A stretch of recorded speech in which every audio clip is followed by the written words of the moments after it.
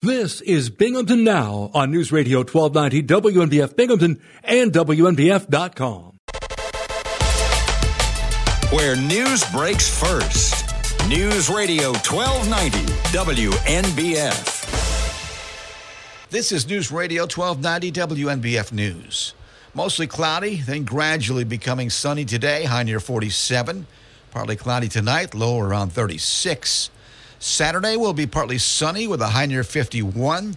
Sunday rain with thunderstorms possible, high near 54. On Wednesday, Broome County Sheriff Fred Akshar joined leaders from the local Jewish community, law enforcement, and representatives from the federal, state, and local government to publicly reaffirm the community's commitment to the safety and security of Jewish families and families of every faith as they celebrate the holiday season.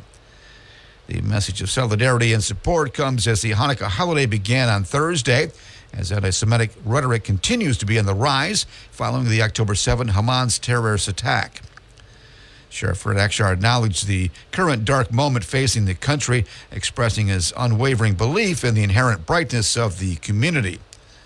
From a law enforcement perspective, Akshar reassured the community that every possible measure is being taken to ensure the safety and well-being of Jewish families, enabling them to celebrate the holiday season just like any other family in Broome County. The planned sale of Binghamton-based Our Lady of Lourdes Memorial Hospital to Guthrie Clinic of Sayre, Pennsylvania is moving forward. Guthrie Clinic plans to borrow $140 million to acquire Lourdes and its affiliated facilities in Broome, Tioga, and Delaware counties. The proposed sale of Lourdes from St. Louis-based Ascension was announced last June. Lourdes employees have been told the deal is expected to be finalized around February 1st.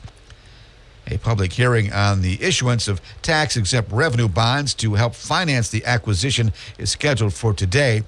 The hearing is to be held at 3 p.m. at the Central Bradford Progress Authority in Towanda. As it prepares to buy Lourdes Hospital, Guthrie Clinic is facing financial challenges. Its bond rating was downgraded in September by a major credit rating agency. According to Fitch Ratings, Guthrie's downgrade was due to higher operating losses than expected. Fitch said Guthrie Clinic was facing operational challenges that had been exacerbated by staffing shortages that limited its efforts towards an operational turnaround. In the rating agency's opinion, the Lourdes acquisition could result in increased revenue through the eventual integration of clinical services. Former U.S. Representative Tom Suozzi has been selected to be the Democratic nominee in next year's special election to replace George Santos after he was expelled from the U.S. House. New York Democrats named him as their candidate on Thursday. He had been the front runner to represent Democrats in the February 13 election after previously holding the congressional seat for 6 years during his long career in Long Island politics.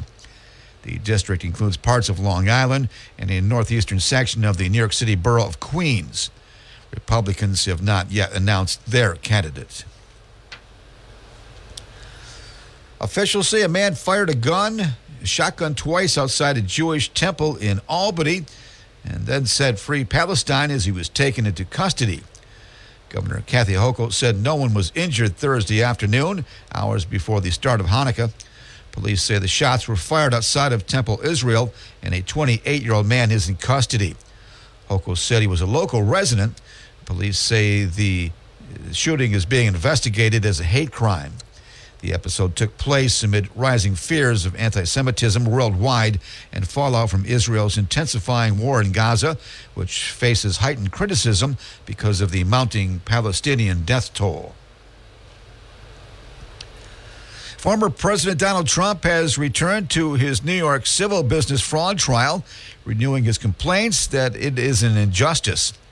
Trump showed up Thursday to watch an accounting professor discuss financial topics important to the case. The witness for Trump's defense, Professor Eli Bartov, said he had reviewed the financial statements at issue in the case and had found no evidence of accounting fraud. Trump himself is scheduled to take the stand Monday for a second time. New York Attorney General James' suit accuses Trump, his company, and some executives of misleading banks and insurers by giving them financial statements with inflated asset values. Trump denies any wrongdoing. Preliminary designs are being released for an outdoor memorial to the 11 victims of the 2018 Pittsburgh synagogue attack. The plans call for the memorial to be adjacent to the Tree of Life Synagogue. It's the scene of the deadliest anti-Semitic attack in U.S. history. Details remain yet to be determined, but the design includes a garden and 11 sculpted forms of open books, symbolizing the Book of Life in Jewish tradition. The design came after years of dialogue by family members of the victims. They consulted with representatives of other communities traumatized by mass casualty attacks, and they heeded advice to go slowly and deliberately in planning the memorial. That's a look at news. For updates on local news, weather, sports, and features, open up the WNBF app and online at WNBF.com. This is News Radio 1290 WNBF.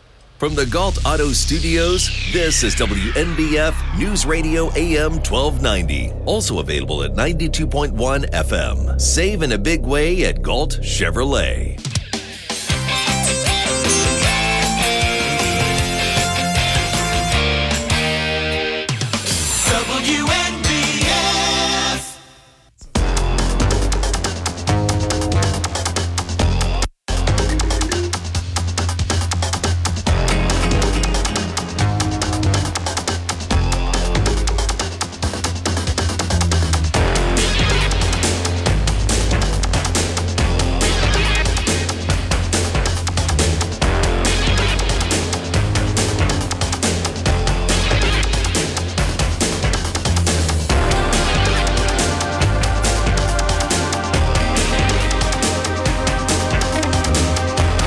Bob Joseph. This is Binghamton Now for Friday, December 8th, 2023. Good morning. Welcome to the program. We plan a nice program for you because you deserve it. We, of course, thank you for your support throughout the year, and it has been quite a year. As we look back on 2023, we've been able to cover lots of topics, lots of stories. Of course, speak with many people in the studio and by phone. We have guests, and of course, where would we be without the callers, the contributors who make this program so special every day? So we encourage you to contribute. If you have never called before, today might be a good day to try it. See what it's like to call WNBF's Binghamton Now, or if you're a regular caller, by all means, chime in. You don't have to wait till the last minute. 607-772-1290. What stories are making WNBF news? Well, let's take a look at the WNBF website, WNBF.com. to see the most important stories as we wrap up the first week of December. Let's see. Should we do that story? Or should we do this story? All right. I like this story. Guthrie Clinic is seeking to borrow $140 million to buy Lourdes Hospital in Binghamton. $140 million to buy Binghamton-based Our Lady of Lourdes Hospital. Guthrie Clinic, based in Sayre, going forward, and apparently this deal could be wrapped up in about 2 months. Today, a public hearing is scheduled, of all places, in Towanda. So a public hearing on the issuance of tax-exempt revenue bonds to help finance the acquisition is scheduled for this afternoon. The hearing will be held by the Central Bradford Progress Authority. So if you are interested in the future of Lourdes Hospital, maybe you'll go to the hearing being held by the Central Bradford Progress Authority, the CBPA.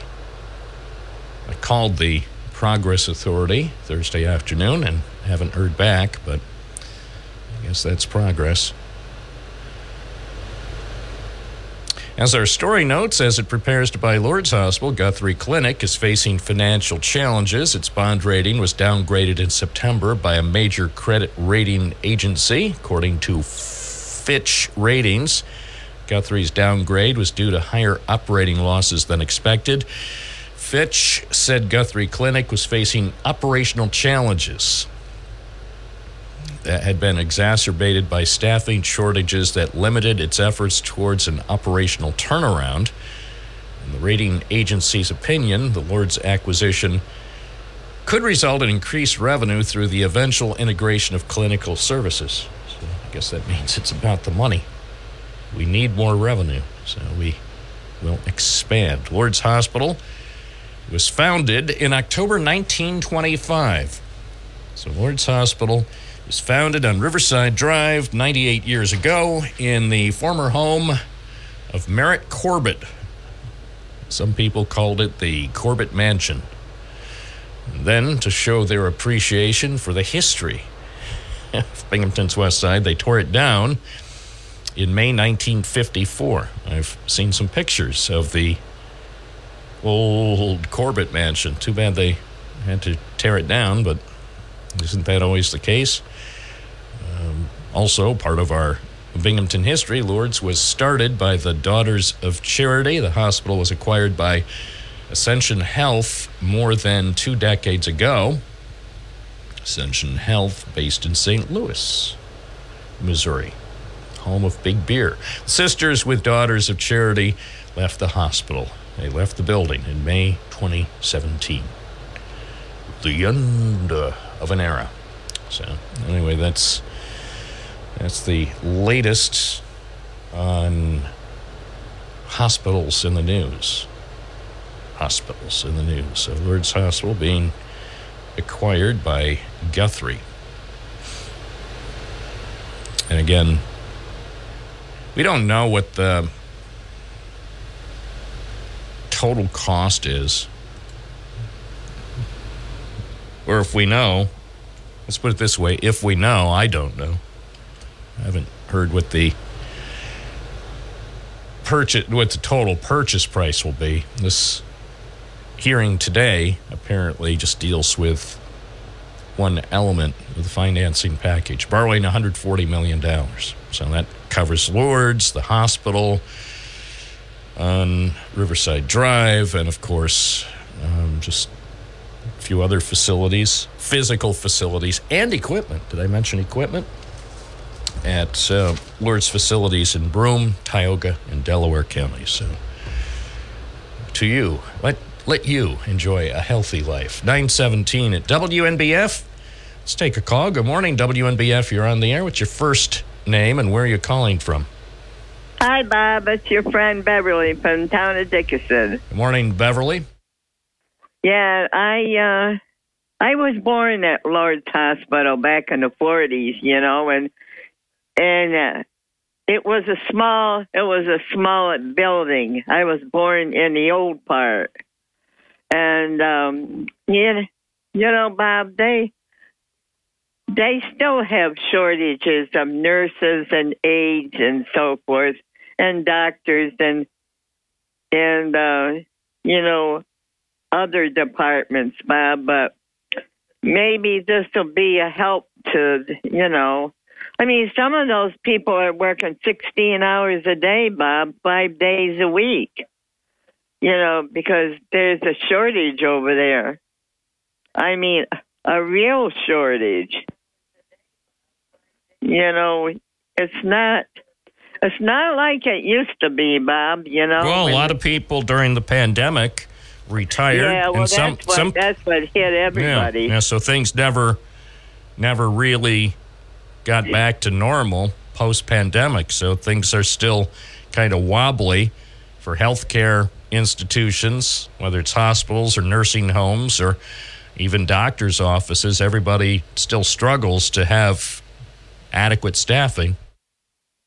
Yeah, well, that's true, Bob. I mean, that was a hard year for everybody, and a lot of people still have precautions about that, but Lawrence Hospital is doing the best they can, I mean, well, it's like of all the hospitals in Broome County, it definitely is one of my favorites.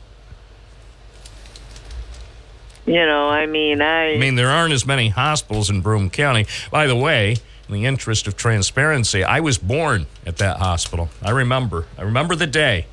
That's where it all began, Beverly. It was a rather cool morning in an autumn, and at about 5:27, I made my debut. And the doctor, the first thing the doctor did to me, I'm told, is give me a slap. And it's no wonder my attitude was not as good as it ought to be. You're welcome to the world on Binghamton's west side, and the doctor welcomes you with some sort of slap. Come on, Mon. The waiting room in the hospital area, where the emergency room, that's not very big. It looks big, but they don't have many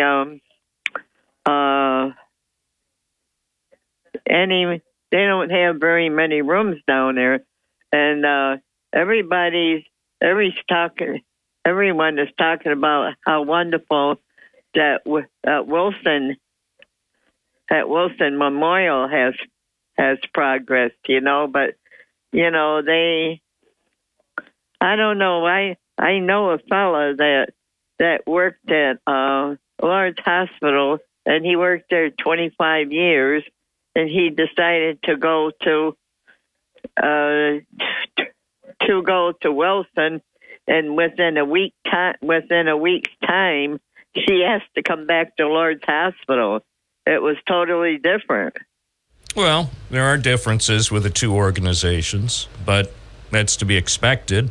You're both, in my estimation, both Lourdes and Wilson are doing the best they can. Well, and also Binghamton General. I mean, life is tough. I mean, whether it's nursing or as a physician or anybody else who's working in a hospital environment 24/7, it's tough. It's not meant for people like me. I don't have the I don't think I have the energy or the patience to work in a hospital setting, at least not for very long.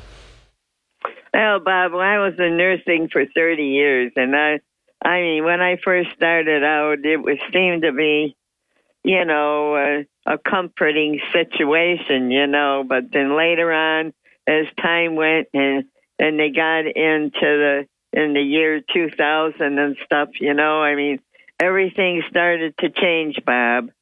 I mean, when I worked at the nursing home, the things that we had when I was hired, I was there probably 10 years, and all of a sudden things changed. They took away a lot of stuff.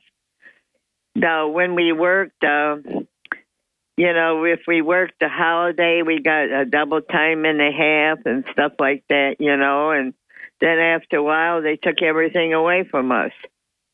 Well, times change. I don't know that it's been easy for anybody.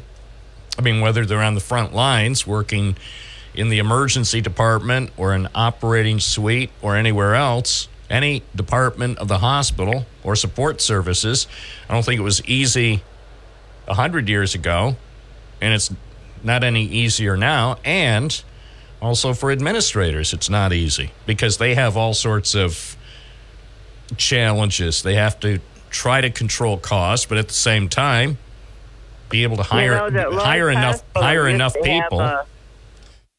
They used to have that financial program. They're not going to have it as of next February. Well, that's one of the changes, and I'm sure when the new owners take over, There'll be other changes too. I'm already hearing about some changes. It's inevitable. But the thing is, in the long run, and that's all we can talk about right now. Well, not all we can talk about, but I say in the long run, they probably need something like this to ensure their survival. Because I don't know. I'm not privy to all the numbers, but I'm guessing Lourdes and UHS and even Guthrie, they've been facing some really tough times. As I mentioned about about Guthrie Clinic, the company that does ratings for the various entities, bond ratings for when they borrow, they downgraded Guthrie Clinic in September because they have had staffing shortages, and I think some other things they mentioned were a debt that's high. I think probably virtually all hospitals are facing those types of challenges. Trying to have enough people to work, trying to keep cost under control, trying to meet all of the state and federal regulations, and also trying to manage their debt. I think it's got to be really challenging. They change all the time, Bob. The regulations they change every day, and I know that when I worked at a nursing home, they come through and say, we'd have a meeting and on a Monday, say, and 3 days later, hey, we're going back to the to the other, and so forth, So I mean, and then the state cut some of the nursing homes back and so forth, which everyone wasn't too happy that worked in a medical field. But did you see what United Health Services is doing in Norwich? No. They're shutting down their nursing home. Their nursing home at Shenango Memorial Hospital will close at the end of next month. Oh, that's sad, Bob. Yeah, it says after more than 50 years of serving the needs of seniors around Shenango County, they're closing the long-term care unit, which is located on the second floor of the hospital as of January 31st. And so they're no longer accepting new residents, and now they're trying to find places at other long-term care facilities for the people who are in that nursing home. Right. Bob, like I said before, my friend, if you have capital, you get the best care that they can offer. When your money runs out, the situations have changed because, the state says, well, we're only going to allow so much money, and that's it, And it's so sad. It's so sad, Bob. I mean, when I retired in 2009, the residents didn't want me to go, but I said, it's my time to go, and I said I enjoyed my position and so forth, and I said I gave a lot of good care. I gave a lot of good love to my residents and so forth, so I contributed a lot in the 30 years that I worked in nursing. So, well, that's a lot of dedication, a lot of hard work. Appreciate your call. I hope you have a good weekend. Okay, you too. It's 9:28. This is Bob Joseph on the scene, reporting for you. 607-772-1290 is the number for Binghamton Now on WNBF. News Radio 1290 WNBF.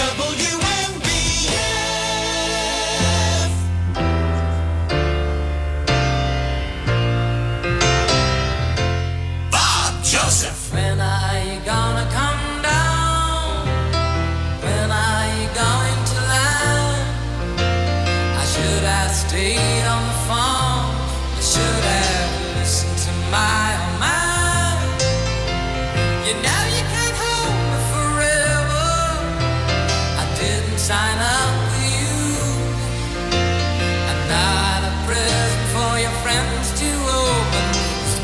too young to be singing the blues. WNBF and WNBF.com. 92.1 FM, 1290 AM. Always available on the free WNBF app. So you might think, wow, there's a new song. Although most of our listeners know it's an old song and one of the better songs. And of note, that song was number one exactly 50 years ago today on the Big E Radio. Big E Radio, WENE in Endicott, which is the station that proudly gave me my start in the business. Well, actually, it's a long story, but one of the stations. I mean, to be honest, WNBF really gave me my start, but then back in the day, WNBF wasn't playing the hits, and I, as a young lad who liked the high fidelity of AM radio, I decided that's where the music's at. That's where the listeners, back in the day, that when people listened to hit music radio, it was on AM. So that's how long ago that was. And then I'm looking at this list, the newspaper, the Evening Press, every Saturday for many years printed the list of the top songs. They called it Tier Toppers, the week's top records in the Southern Tier, according to the WENE Records Survey. And for the first week of December 1973, Goodbye, Yellow Brick Road by Elton John was number one. And by the way, just for kicks, coming out of the next break, I will play the song that was number 2 50 years ago. You won't believe it. 1973 was an interesting year, musically and otherwise, but some interesting music was coming out of transistor radios back in the day. Let's take a look at the weather. Looks like today and tomorrow will be Daish, very Daish. Sunday, not so Daish. From the Weather Bureau, the National Weather Service, high atop Mount Ettrick. Mostly cloudy to start today, gradually becoming sunny. High 47, partly cloudy tonight. Low 36, partly sunny tomorrow. High 51. Then Sunday, rain with thunderstorms possible in the afternoon. High 54, and lots of rain. Sunday and Sunday night. Right now it's 38 in downtown Binghamton. That's 3 Celsius. And there is a possibility for heavy rain at times Sunday and Sunday evening, along with gusty winds. So it's not going to be much fun Sunday and Monday. It's 9:35. Let's go back to the phones. Good morning. You're on the air. What's your first name? Where are you calling from? Warren Bush, Sydney, New York. Morning, Warren. Has anyone else noticed your car premiums on your insurance? That New York State is the only state, because I called up Geico onto it, that's who I have car insurance through, that they're charging a premium, supplementary insurance, that in New York State's the only one that has it. So if you loan your car out to your wife or a friend or anything like that, and they have an accident, and you could prove that they were negligent, that you could sue them now. Okay.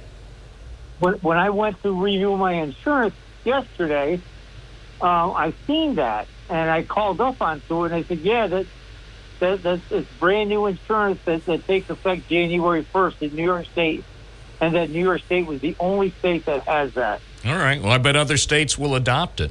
New York sometimes is the leader in the nation. Well, who would actually sue their own wife? I can think of a guy down at Mar-a-Lago. Oh, he's doing great. Yeah, he's doing great, but you asked me who would actually sue his wife, so I gave you an answer. Yeah, he's doing great, but he is known to be a litigious person. So, I mean, will he sue if Melanie is involved in a crash with one of his cars? Will he sue her? I don't know, but might he? Yeah, he might, because he is noted for being litigious. I mean, that's fine. It's legal. I mean, I wouldn't do it, but hey, everybody has a different viewpoint. Sometimes it's all about the money. I mean, he still loves her, but it's still about the money. It's more a legal action. It's not meaning that I don't love you anymore. It means I want the money. I would sue you so we could get reimbursed the money that we're entitled to under the insurance policy. That's what I would think. But you think that's a good idea that New York State did that, in your opinion? No. I'm just saying I'm saying New York State is probably not going to be the only one. No, I see that they did it, and I've heard grumbling from some other people about it. You can take action, you can decline it, but if you don't decline it, it's automatically in place. That's how it happens. So if you have car insurance, as we all do, or most of us do, yes, you better have it, or they're going to haul your butt, and you're going to be a guest of Fred Akshar up at the Front Street Hilton. So make sure, if you're driving, make sure you're properly insured. But yes, the new state law in New York took effect August 1st, so it requires the insurers to add a new line of coverage. And this, by the way, even if you're not married, it's for all drivers, even those who aren't married or are buying coverage for a business. And policy owners can opt out of the coverage as long as they do so in writing. But you got to do it. So, most people, I know some people who've already done it, but most people I know haven't done it, so they're paying too much money for their car insurance. And I blame that, who I blame? Flo. Who do you blame? Flo from the insurance commercial. She's the Flo who went to Binghamton University. I think it's her fault. She probably came up with the idea, even though she lives in California. I thought it was just another way for the Democrats in New York State to collect money from somebody. How are Democrats getting any money? The insurance companies are getting the money. Well, you have to pay tax. They have to pay tax on that money. I don't know any Democrat that's getting any money from this. Well, the state government. Well, yeah, the state government is always getting money. That's run by the Democrats. New York State is. Well, that's what the voters chose. Don't blame me. Oh, I know that. I don't like it at all myself. I mean that the voters have voted that way. And by the way, I've noticed my insurance premium is going up too. Do you think I like it? No. People call me and they say, Bob, do you like that the price of gasoline is higher, the cost of food is higher, the cost of your newspaper is higher, the cost of your cable is higher? The only thing that hasn't gone up is the cost of this program. We continue to provide this program to you at no charge. And whenever I hear anybody say that, I say elections have consequences. Of course they do. Of course they do. But having said that, the last time New York had a Republican governor, George Elmer Pataki, he was in office for 12 years, and state taxes and the state budget went up significantly in 11 out of those 12 years. And that couldn't have happened without the Republicans aiding and abetting, because the Republicans not only had the governor in charge, but they also were in charge of the powerful state Senate. So never suggest that it's only the Democrats in New York who are tax and spend. I submit to you, looking back over the last 100 years, it's all, or virtually all, of state leaders, regardless of party affiliation. But, Bob, you understand that they don't care about the upstate. They worry about downstate. That's where their money cash is, and they're all Democrats down there. And you take all the votes upstate, you're not going to win over New York City and all the people in Long Island. You're not going to win down. They're going to win every time down there. And they could. Well, Republicans could win if they came up with a good candidate, but when's the last time they had a good candidate for governor was George Pataki, and I think it's because he was 6 feet 6 inches tall. I always looked up to him whenever I interviewed him. I always looked up to George Pataki because he was I think 7 inches taller than I. I actually, met him a couple of times in Peekskill when I used to take care of school buses down there. Well, one time he, and I think I've told this tale before. My aunt was, she was a big supporter for the local Republican machines, so she gave lots of money, and she also bought tickets for when Senator Libous had his steak fest down at the Steak Fest, down at Griffin Park, in 1 year. And this was awkward because I'm a reporter, and I don't normally. I mean, I might cover political functions, but I normally don't attend them. But I made an exception in this case because my aunt said, so I bought an extra ticket. Would you like to go to Tom's Steak Fest? And I said, well, okay. All right. I mean, it's going to be weird, but I don't pay a penny to support any political enterprise. Not because I don't think they deserve it, because I'm a reporter. I don't support financially or otherwise any political operation because I cover them. I want to, try to be as independent as possible. Yes, as you know, you listen to the program, I'm opinionated, but I would be fooling somebody if I started to sound like a robot and said, I don't know. Well, I have no the opinion. Democrat side all the time, though, usually. No, what I take is the side that I think is most appropriate. Now, here we have a case today, and nobody even dares talk about it. It's the third rail of talk shows. They won't even talk about Hunter Biden being indicted. Now, I have opinions about that, but I'll be darned if I'm going to bring it up. If our listeners don't care, I have opinions, but why would I express opinions about Hunter Biden being indicted? Because our listeners don't give a darn. So as far as my opinions about government officials has nothing to do, not a darn thing to do with their party affiliation. It has everything to do with common sense and human decency. Well, I happen to listen to Fox News regularly, and they're talking about it, and I think it's about time. I think it's fantastic that they start doing that, and the next is going to be his father. Well, maybe, but they haven't done it yet. But I'll tell you what, if these Republicans are intent, and you know who they are, there's a handful of Republican troublemakers in Washington who say they intend to impeach President Biden, and it's like, good luck with that, because most of your Republican colleagues who have a lick of common sense are not likely to support impeachment because they know it's going to hurt them in next year's election. So there are a certain number of troublemakers, and they're in what are known as safe districts. They're the loudmouths you hear on cable TV and talk radio, and they talk big. Ooh, look at me. I'm Mr. or Ms. Big Shot. And listen to how I... Margaret Green right off the top of my head. Who? Margaret Green. Yeah. Oh, from Georgia. Georgia. She's definitely a favorite here at least in Endicott. She was a fan favorite. Anyway, so here's the thing.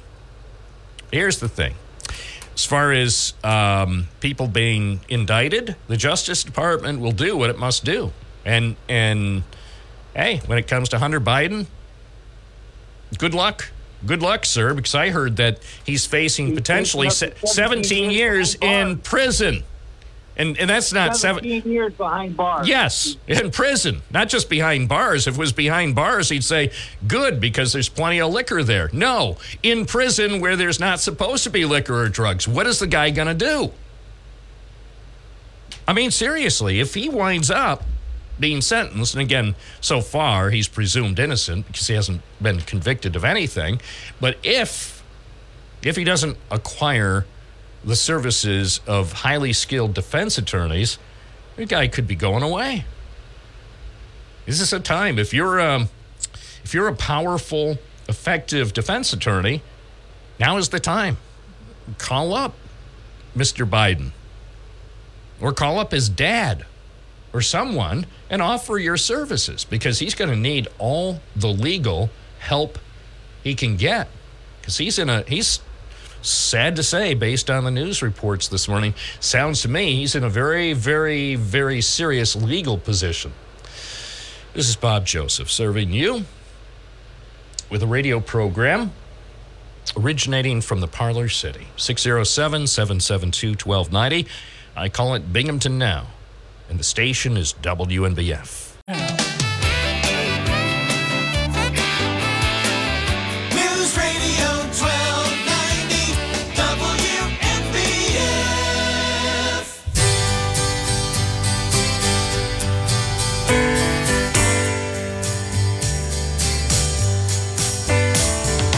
Hey, did you happen to see the most beautiful girl in the world?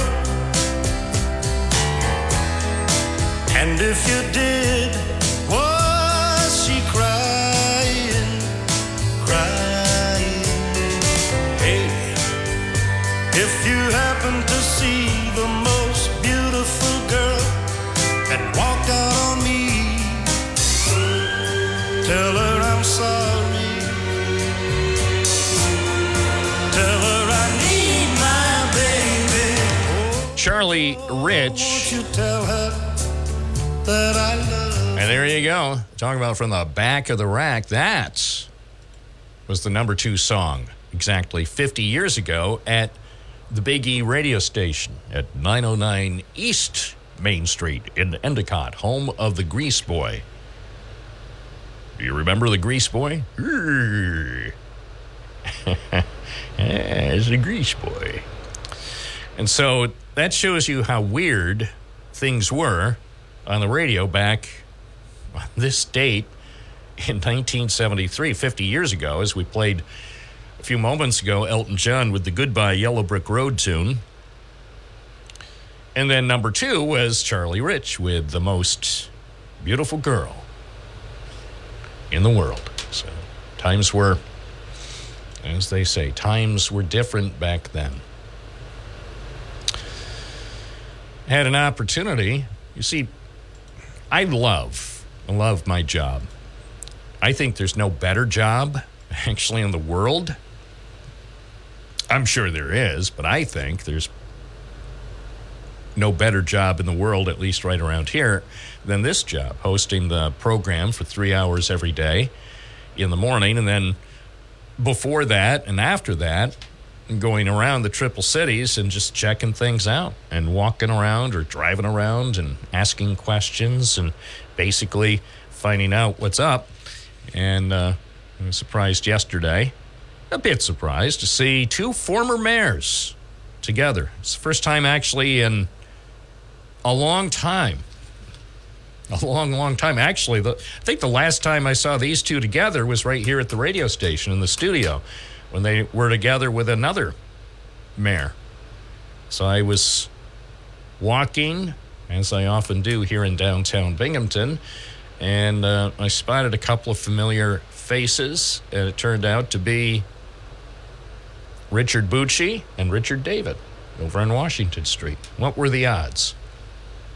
So we actually posted a picture.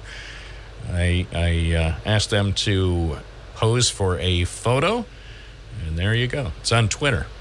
Former Binghamton mayors, Bucci and David on Washington Street. Another global exclusive here at News Radio WNBF. Sad story in Albany. We're still getting some details coming in about a shooting outside Temple Israel in Albany. And the Albany Times-Union now reports the 28-year-old man accused of firing 2 rounds from a shotgun into the air outside Temple Israel in Albany has been charged with possession by a prohibited person because he allegedly admitted to using marijuana regularly when he's interviewed by members of a federal task force following his arrest. federal charges. One of the charges that was filed against Hunter Biden, who was an admitted crack cocaine user in 2018 when he was in possession of a revolver for less than 2 weeks. Of course, to the best of our knowledge, Biden never fired his gun. The person involved in the incident Thursday in Albany is Mufid El-Qadr, a U.S. citizen who was born in Iraq. He allegedly told members of ATF that events in the Middle East have impacted him. That's according to a criminal complaint filed by an Albany detective. El-Qadr is a resident of Schenectady, allegedly shouted "Free Palestine" during Thursday's incident in Albany. It's unclear whether he said that while he was being arrested or when he fired the weapon or both. This story on the Times-Union website by Brendan Lyons, Joshua Solomon, and Steve Hughes also says the criminal complaint indicates that El-Qadr had waived his Miranda rights and agreed to speak with law enforcement officers after he was taken into custody and brought to the Albany Police Department. No one was hurt in the shooting that took place around 2 Thursday afternoon on the grounds of the Albany Synagogue. El-Qadr was taken into custody shortly after by the Albany police. The ATF task force charged him with possession of a firearm by a prohibited person. It's a felony that carries a maximum penalty of 10 years in prison. He's scheduled to appear in federal court this morning. So that's the story from Albany that's making the news. This is Bob Joseph, a Friday morning. Thank you for joining us. We have plenty more coming up on Binghamton Now for you on News Radio, WNBF and WNBF.com. This is News Radio 1290 AM, WNBF Binghamton. Now on 92.1 FM, W221 EJ Binghamton. Where news breaks first. News Radio 1290 WNBF. This is News Radio 1290 WNBF News. Mostly cloudy, then gradually becoming sunny today, high near 47. Partly cloudy tonight, low around 36. Saturday will be partly sunny with a high near 51. Sunday rain with thunderstorms possible, high near 54. On Wednesday, Broome County Sheriff Fred Akshar joined leaders from the local Jewish community, law enforcement, and representatives from the federal, state, and local government to publicly reaffirm the community's commitment to the safety and security of Jewish families and families of every faith as they celebrate the holiday season. The message of solidarity and support comes as the Hanukkah holiday began on Thursday, as anti-Semitic rhetoric continues to be on the rise following the October 7 Hamas terrorist attack. Sheriff Fred Akshar acknowledged the current dark moment facing the country, expressing his unwavering belief in the inherent brightness of the community.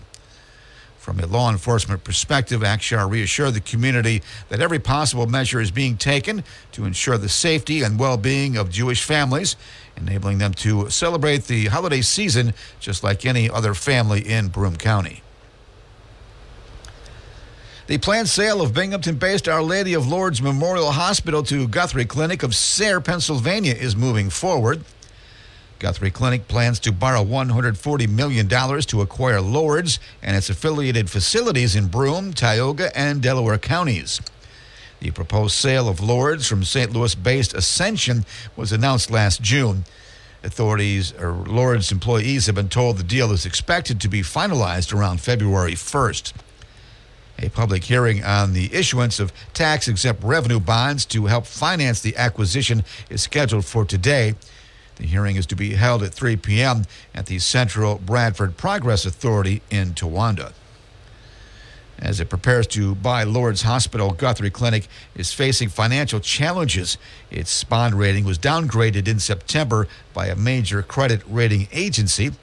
According to Fitch Ratings, Guthrie's downgrade was due to higher operating losses than expected.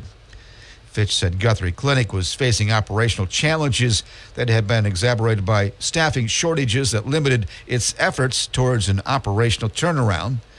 In the rating agency's opinion, the Lourdes acquisition could result in increased revenue through the eventual integration of clinical services.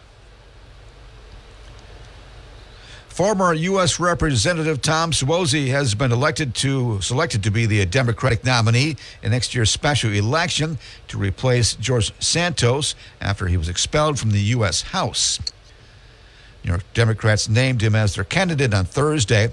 He had been the front runner to represent Democrats in the February 13 election after previously holding the congressional seat for 6 years during his long career in Long Island politics. The district includes parts of Long Island and a northeastern section of the New York City borough of Queens. Republicans have not yet announced their candidate. Officials say a man fired a shotgun twice outside a Jewish temple in Albany and then said free Palestine as he was taken into custody. Governor Kathy Hochul said no one was injured Thursday afternoon, hours before the start of Hanukkah. Police say the shots were fired outside of Temple Israel, and a 28-year-old man is in custody. Hochul said he was a local resident. Police say the shooting is being investigated as a hate crime. The episode took place amid rising fears of anti-Semitism worldwide and fallout from Israel's intensifying war in Gaza, which faces heightened criticism because of the mounting Palestinian death toll. Former President Donald Trump has returned to his New York civil business fraud trial, renewing his complaints that it is an injustice.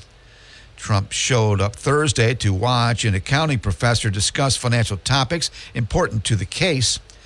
The witness for Trump's defense, Professor Eli Bartov, said he had reviewed the financial statements at issue in the case and had found no evidence of accounting fraud. Trump himself is scheduled to take the stand Monday for a second time. New York Attorney General James' suit accuses Trump, his company, and some executives of misleading banks and insurers by giving them financial statements with inflated asset values. Trump denies any wrongdoing. Preliminary designs are being released for an outdoor memorial to the 11 victims of the 2018 Pittsburgh synagogue attack. The plans call for the memorial to be adjacent to the Tree of Life Synagogue. It's the scene of the deadliest anti-Semitic attack in U.S. history. Details remain yet to be determined, but the design includes a garden and 11 sculpted forms of open books, symbolizing the Book of Life in Jewish tradition. The design came after years of dialogue by family members of the victims. They consulted with representatives of other communities traumatized by mass casualty attacks, and they heeded advice to go slowly and deliberately in planning the memorial. That's a look at news. For updates on local news, weather, sports, and features, open up the WNBF app and online at WNBF.com. This is News Radio 1290 WNBF. News Radio 1290 WNBF.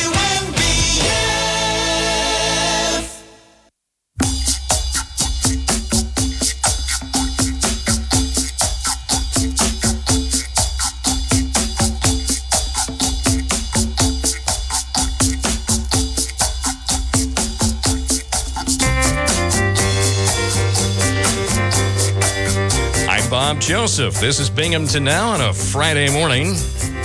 We're on WNBF 92.1 FM, 1290 AM, and streaming at WNBF.com.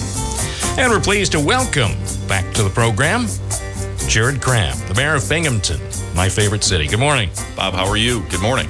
Good. So it's the state of the city. I know you don't usually do the state of the city in the first week of December. That'll be coming up in several weeks, but just a condensed version of the state of Binghamton as you see it. The state of the city is very strong. We're heading into the holiday season. The hustle and bustle is very active, whether you're in the city of Binghamton or all across Broome County. It's undoubtedly the holiday season. Offices are doing the Christmas parties. We've got the menorah in downtown Binghamton. We have an event this Sunday. We have the Christmas tree lighting. So it's definitely the holiday season. A lot of people out shopping, and it's exciting. And you even have had an event. I heard that several hundred people showed up at Rec Park last weekend for carousel rides. And I was just over there this morning talking to some of the city workers who are doing I guess it's daily maintenance at the skating rink. And I guess there'll be another opportunity tomorrow for people to show up at Rec Park, which, given the fact that it's supposed to be close to 50 and no rain tomorrow, I bet there'll be another big crowd at Recreation Park. Yeah, Recreation Park is hosting holiday carousel rides. So on Saturdays in December, we're hosting families to come down, ride the carousel. The carousel's decorated. We also have horse-drawn carriage rides through Recreation Park. You mentioned the ice rink. Obviously, optimal temperatures for an ice skating rink are not 50 degrees. So our Parks Department crews are working diligently to try to get the temperature down, but we'll always be fighting the weather there. I'm sure Binghamton residents would take 50 degrees in December, despite not having some ice, but we know the temperatures will go down. And that's been a great tradition over several years. Parks employees do a great job, and it's just another holiday event in our local community. I know Otsego Park has the light show. There's a lot to do this time of year. Have you toured the light show yet? I have not been this year to the light show. I think I'm going tomorrow night. Yeah. It's amazing. There's a lot to do, and I think the other side of it is that, when we're thinking about our holiday shopping, we're thinking about what we're doing. I always tell people to spend local, buy local. We have amazing small businesses that are the bread and butter for our local economy. We have places that are locally owned, not just in downtown Binghamton, but in Binghamton neighborhoods. So if you're buying a gift card this season, go to a locally owned business or restaurant. If you're choosing to shop retail, go to Boscov's, go to one of our great specialty shops in downtown Binghamton. That's a way to keep our economy flowing and buy local. Speaking of Boscov's, the major announcement that came just days before Thanksgiving, the start of the holiday shopping season, and it was the type of announcement many people had been waiting for, and it certainly didn't come easy, because I know for several years the city had been working with the county and also the state and also with Jim Boscov from the department store chain in Reading to find some way to line up financing for the work that's needed on the building that is leased by Boscov's. That's right. And really, for your listeners who may not know, Boscov's in downtown Binghamton is a really unique story. How, and I know that you've covered it many times in the past, how then Mayor Juanita Crabb enticed Boscov's to come to downtown Binghamton in the first place. But the building that Boscov's leases from and really operates their store out of is essentially a publicly owned building. It's owned by the Binghamton Local Development Corporation, meaning that if Boscov's were to ever leave, and certainly that's not the case now, but taxpayers would be stuck with a 250,000 square foot empty building that has major needs as it relates to electrical, HVAC, really the infrastructure of the building. Anyone who's been in Boscov's have seen some of the leaky pipes and some of the drop ceiling. So we knew that we couldn't have that happen. That would be a strain on downtown Binghamton. You'd have a vacant, huge building with really no plan, and still the need to invest millions of dollars to get the building up to where it needs to be. So working in a really collaborative way with Assemblywoman Lepardo as well as County Executive Garner, we were able to put together a plan for two things. Number one, a $10 million capital improvement plan for the Boscov store to address a lot of those issues, elevators, electrical, things that are needed in the building that have been put off for many years. And secondly, a 10-year lease and commitment from Boscov's to stay in downtown Binghamton.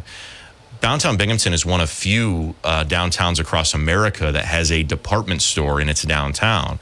So a very unique situation, and Boscov's, drives hundreds of thousands of visitors per year. They're generating, say $1 million in sales tax revenue for the county and for the city, as well as the 150 jobs that are, really providing people good paying jobs downtown, especially during the holiday season. I know they hire a lot more folks. So all those things being considered, it was a huge win for anyone who shops at Boscov's, a huge win for the city and downtown Binghamton. And I think a good showcase of what happens when people partner together, identify different grant funding sources, and really get a deal done that benefits residents. How soon do you believe that some of the key work will get started at the Boscov's building? I would say that, from now and the end of the year, we'll We'll focus on some of the paperwork elements of getting the lease signed and getting the funding allocated. Some of the funding is state dollars, which has certain regulations and things we have to do in advance. But I would say, early next year, we'll start to see a lot of the improvements. The one thing I will say is that a lot of what has to be done to the building is not necessarily seen by the shoppers. If you're talking about heating and cooling systems or building envelope, certainly, elevators and lighting, those sort of things will be known. But a lot of what's wrong with that building, and having gone through just about every inch of it, it's amazing how big it is, and it's amazing how old it is.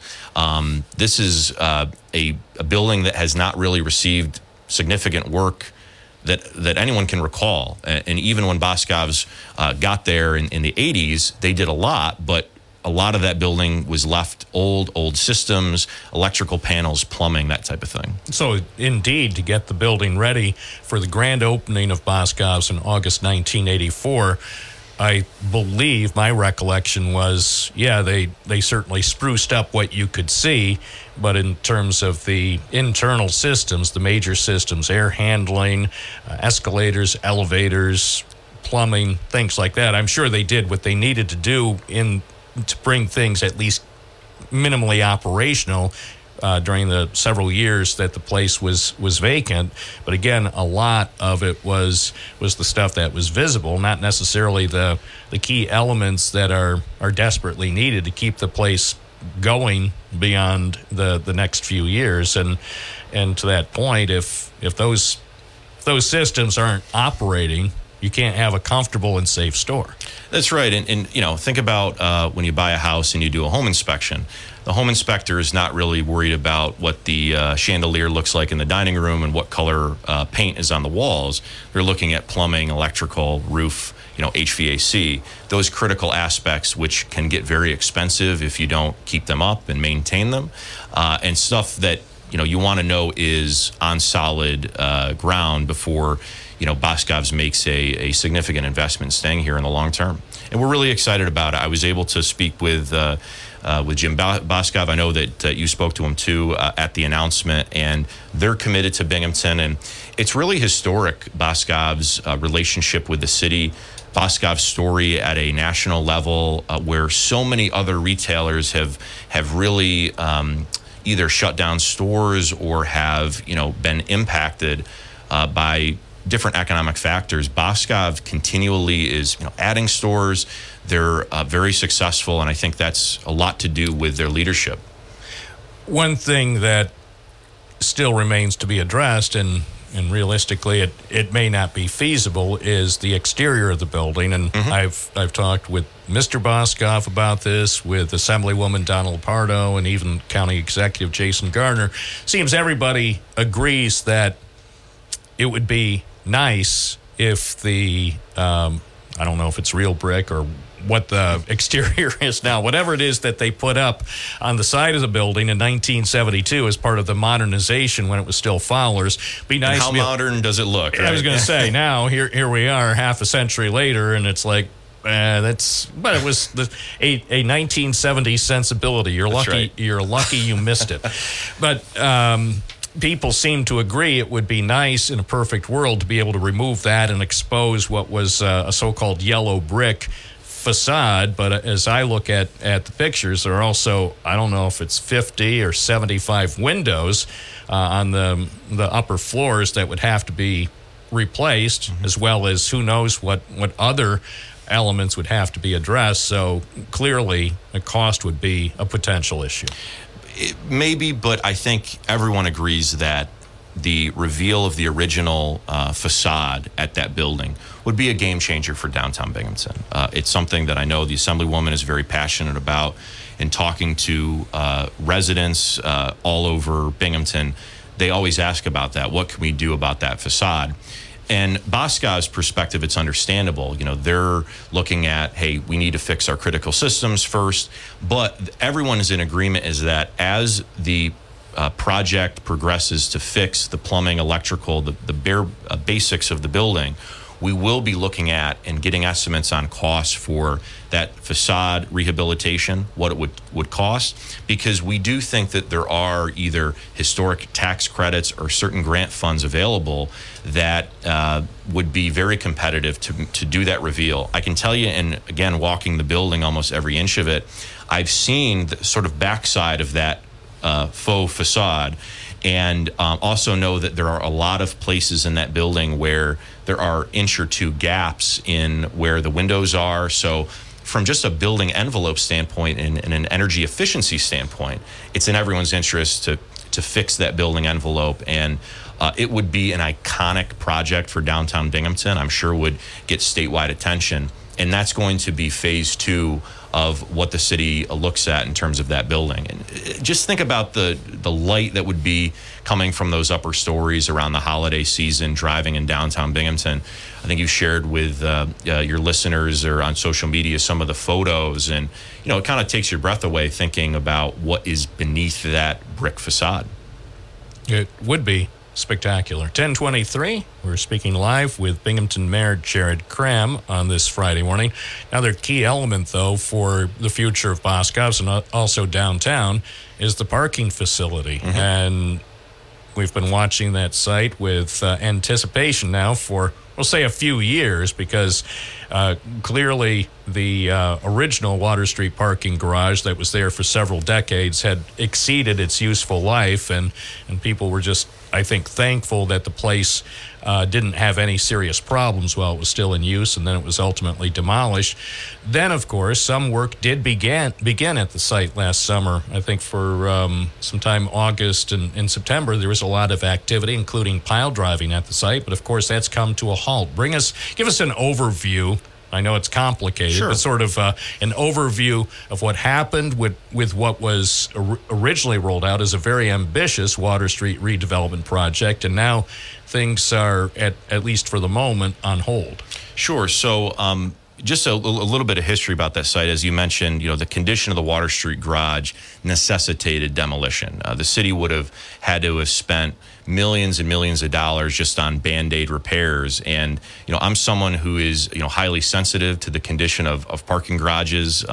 You recall several years ago, my parents' vehicle was actually one of the ones crushed as part of the UHS garage collapse, and my father was kind of the last one to walk out of that garage before it did. So I'm highly sensitive to that, and certainly we don't want to have crumbling infrastructure in our downtown that's not just an eyesore, but potentially unsafe.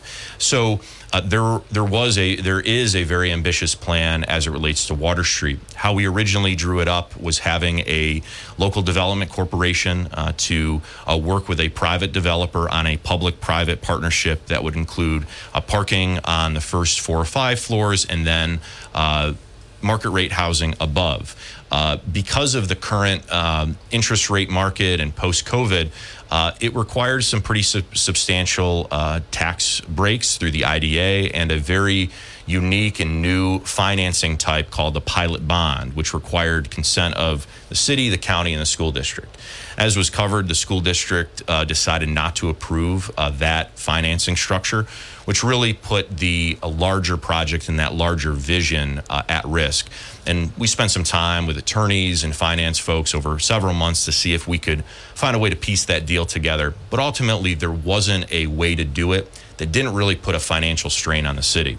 So we pivoted, and right now bids are actually coming in next week for foundation work on the garage only component to make sure that we can build the parking capacity that downtown needs. So the garage will be built. We've signed a contract with the precaster, and then we'll have the ability in the future, if a private developer wants to come in and build housing on top of the garage, they will be able to. And we hope that, maybe in a couple years when the interest rate market changes or there's potential grant opportunities, someone will be willing to take on that challenge. But in the meantime, the short term, the city is building a garage to support Boscov's and support all of our downtown retailers and restaurants that desperately need parking.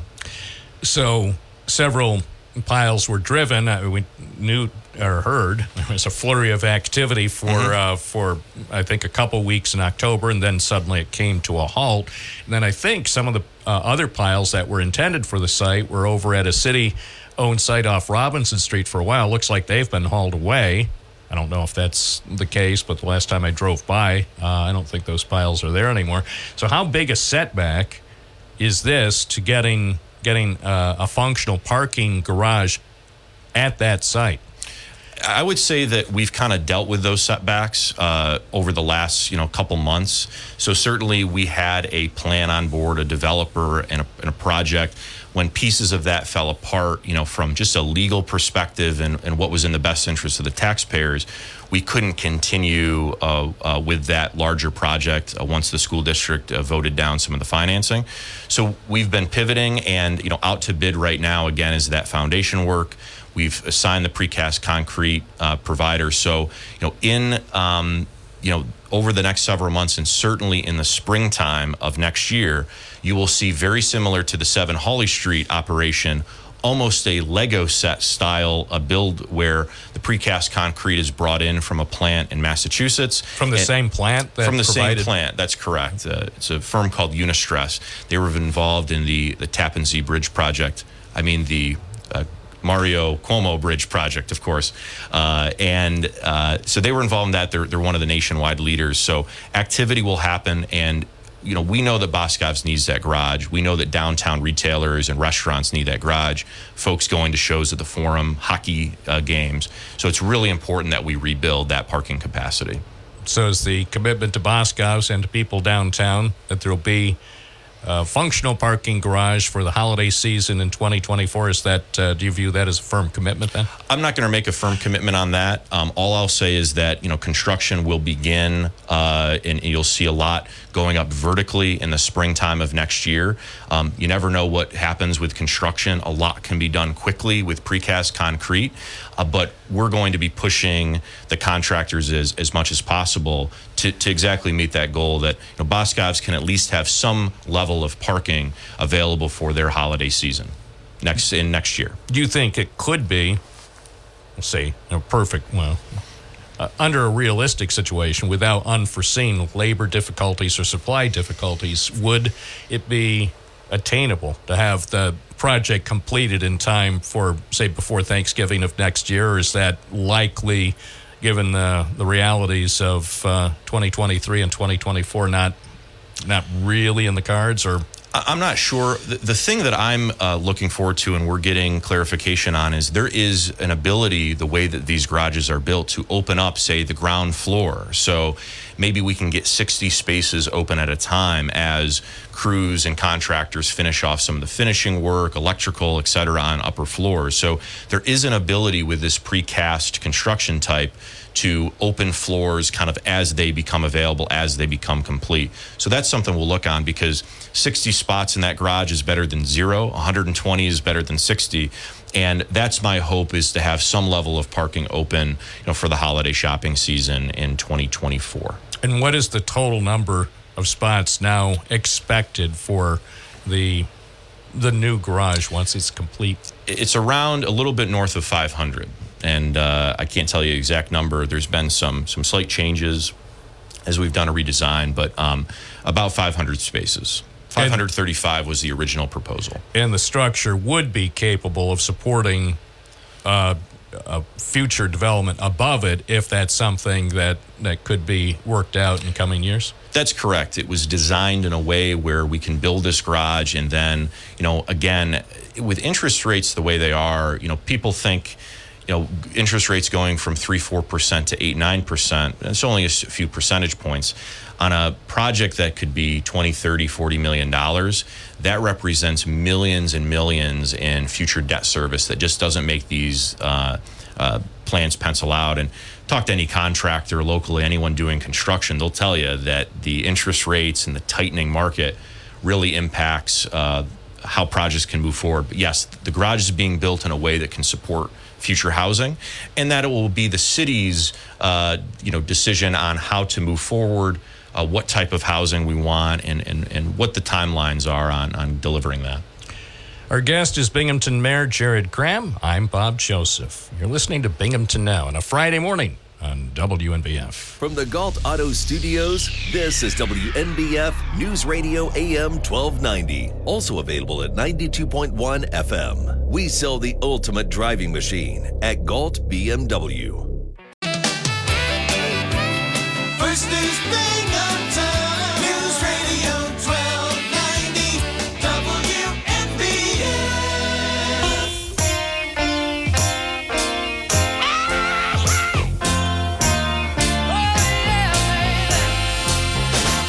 Like a fool, I went and stayed too long. Now I'm wondering if your love's still strong. Ooh, baby, I'm still delivered. I'm yours. WNBF, the big N with all the hits all the time. We're just talking about possible formats for the future. That's right. Stay tuned to WNBF. We may have just come up with an idea, but That's right. We'll have to put what do they call it when the networks always put out for the advertisers what their lineups are and everything. Yep. The it's the fall, not the futures or not the preempts something. Yeah. And we put it out there and run the idea up the flagpole. And that's right. The thing is, I'm under the impression the idea is great, and it probably, if we execute it, would probably mean an end to this program and something all new from 9 to noon. But we already have made the preliminary plans. We already know what the first show is going to be like. It's 10:35 Friday morning live with Binghamton Mayor Jared Graham on Binghamton Now. Well, this is an ongoing tough topic here in downtown Binghamton, and it's the issue of crime. And I know this is one component where some of the people operating the small businesses, especially along Washington Street, but some on Court Street as well, the general heart of downtown Binghamton, have been dealing with issues that have been unpleasant for them and for their employees and also for their customers. So tell me what the city can do. One of the things that disturbed me is just a few weeks ago, a small restaurant not far from City Hall had its window shattered, small family-run restaurant, and, let's face it, no restaurant, no business should have to put up with that. I think somebody shot a BB gun through the window, and the same night somebody shot a gun into a car or whatever. People are concerned, not just about what's happening at night, but even during the day, especially along Washington Street. What is the city going to do to address the issue? Sure. It's something that I talk a lot about with, downtown business owners. I think it's first important to say that, downtown Binghamton is safe, all right? It is a great place to go, no matter the time of day.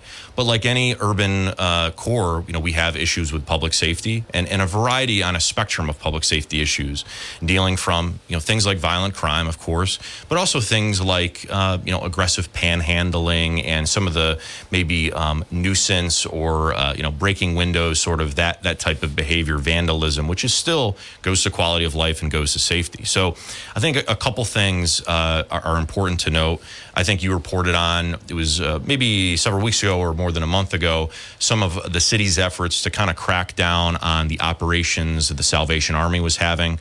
They had really, I think, neglected their duties in terms of providing public safety for their clients being served out of that soup kitchen. So we met with them, and in good faith, they're operating and have shifted some things around to make it better on Washington Street for those clients and those businesses. But the second big thing that we're doing is both in neighborhoods across the city, but also specifically downtown, is the return of the walking patrols. And this is something that you've reported on. I think you were the one to break the story that, walking patrols were back in neighborhoods, but they're back downtown too. And since the first of the year, the city's been spending north of $20,000, so far on walking patrols downtown. These are officers who are not responding to calls. They're not in a patrol car. They're out of their patrol cars, interacting with businesses. And those patrols have yielded hundreds of positive interactions, them stopping into businesses, talking to people on the street, giving directions to a family that's coming in from a Binghamton University family weekend. So having more of a police presence downtown is critical. And I also think, too, that the momentum that's happening with some of the new restaurants and taverns that are opening, during COVID and the last few years when we've had a lot less activity downtown, when you don't have a lot of people, families, after work, happy hours, people coming down for dinner, what you're left is with maybe people that are up to no good. So the more businesses that we can have downtown, the higher density of places that are opening. I'm really excited about a lot of the restaurants opening downtown or have opened in the last couple weeks and months. That means that there's better activity. And I think that although, a lot of the police ability to deal with some of these quality of life crimes have been handcuffed by some of the state law with bail reform and raise the age, they're going to be dogged and they're going to do their best job to ensure public safety in the city. Are you concerned that because some business operators have actually said they're considering potentially moving out of downtown Binghamton because of some of the issues that either they or their employees or their customers have been dealing with in recent months? Yeah, I would say that if you look at the trend of what's happening, we have more people wanting to move into downtown Binghamton. And so I've talked to a lot of the folks both on Washington Street, Court Street, and really downtown at large. And I would say that the folks that I talk to, again, share some public safety concerns. And I talk to a lot of residents in Binghamton who have public safety concerns, who are concerned about crime and encroaching in their neighborhoods.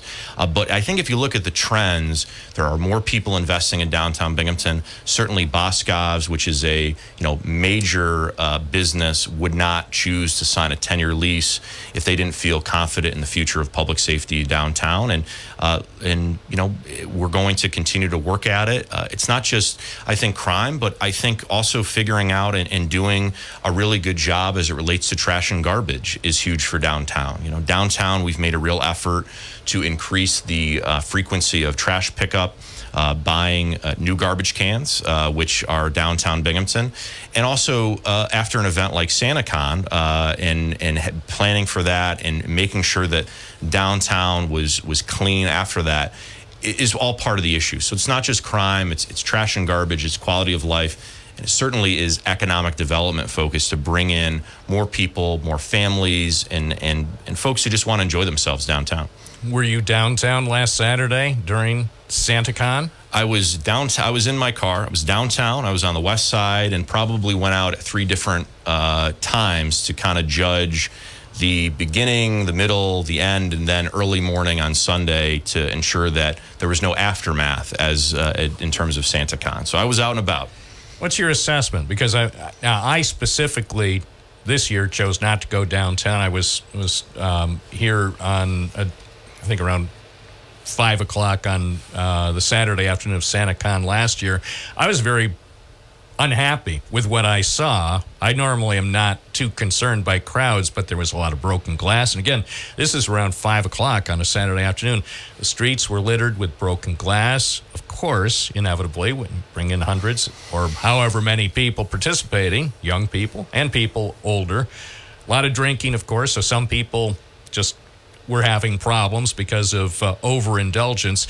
But last year didn't look good. Did you see some signs where things were either out of control or on the verge of getting out of hand this year? What I'll say is that, this year was a marked difference, I think, in terms of what happened in terms of the city response. We had more police downtown. We had more public works employees downtown doing cleanup and a better plan this year. Last year, we were not anticipating the size of those crowds, and so we weren't wanting to get caught flat-footed this year. So what I would say is that, Binghamton Police did shut down in consultation with the Fire Marshal's office 3 locations that had, north of probably 1,000 kids in backyards. And it's not clear that they were actually hosting these parties as opposed to just a conglomerate of students that were kind of hanging out in one area. I mean, from the sidewalk and sometimes spilling into the road in some places on the near west side, like on Front Street, all the way through these properties were students. And, they weren't really doing anything other than standing there. It was a great weather day, 55 degrees. But the sheer number of students was, I wouldn't call it parade day levels. It wasn't that busy, but they were thousands. And it was the largest kind of student-related event, much more than pub crawl, much more than even State Street on a parade day for the students. So if this is going to become a new annual tradition, and where we'll see actually students from universities across upstate New York kind of descend on Binghamton and up the numbers, we're going to have to continue to have a plan for it and make sure that everyone's safe, and work a little bit closer with the university and some of their off-campus college folks to ensure that all the students know the rules. We did do proactive outreach to all of the sports teams and fraternities that are located in the city of Binghamton to let them know of the rules. And I think by doing so, we probably helped some issues from even happening in the first place.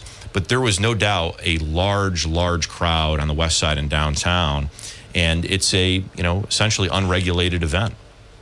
And I assume that anytime you have lots and lots of people downtown, whether it's for SantaCon or the St. Patrick's Parade or the pub crawl in May or for Luma, you've got to be concerned as mayor about the possibility of somebody getting seriously hurt or even killed when events of this scale are held.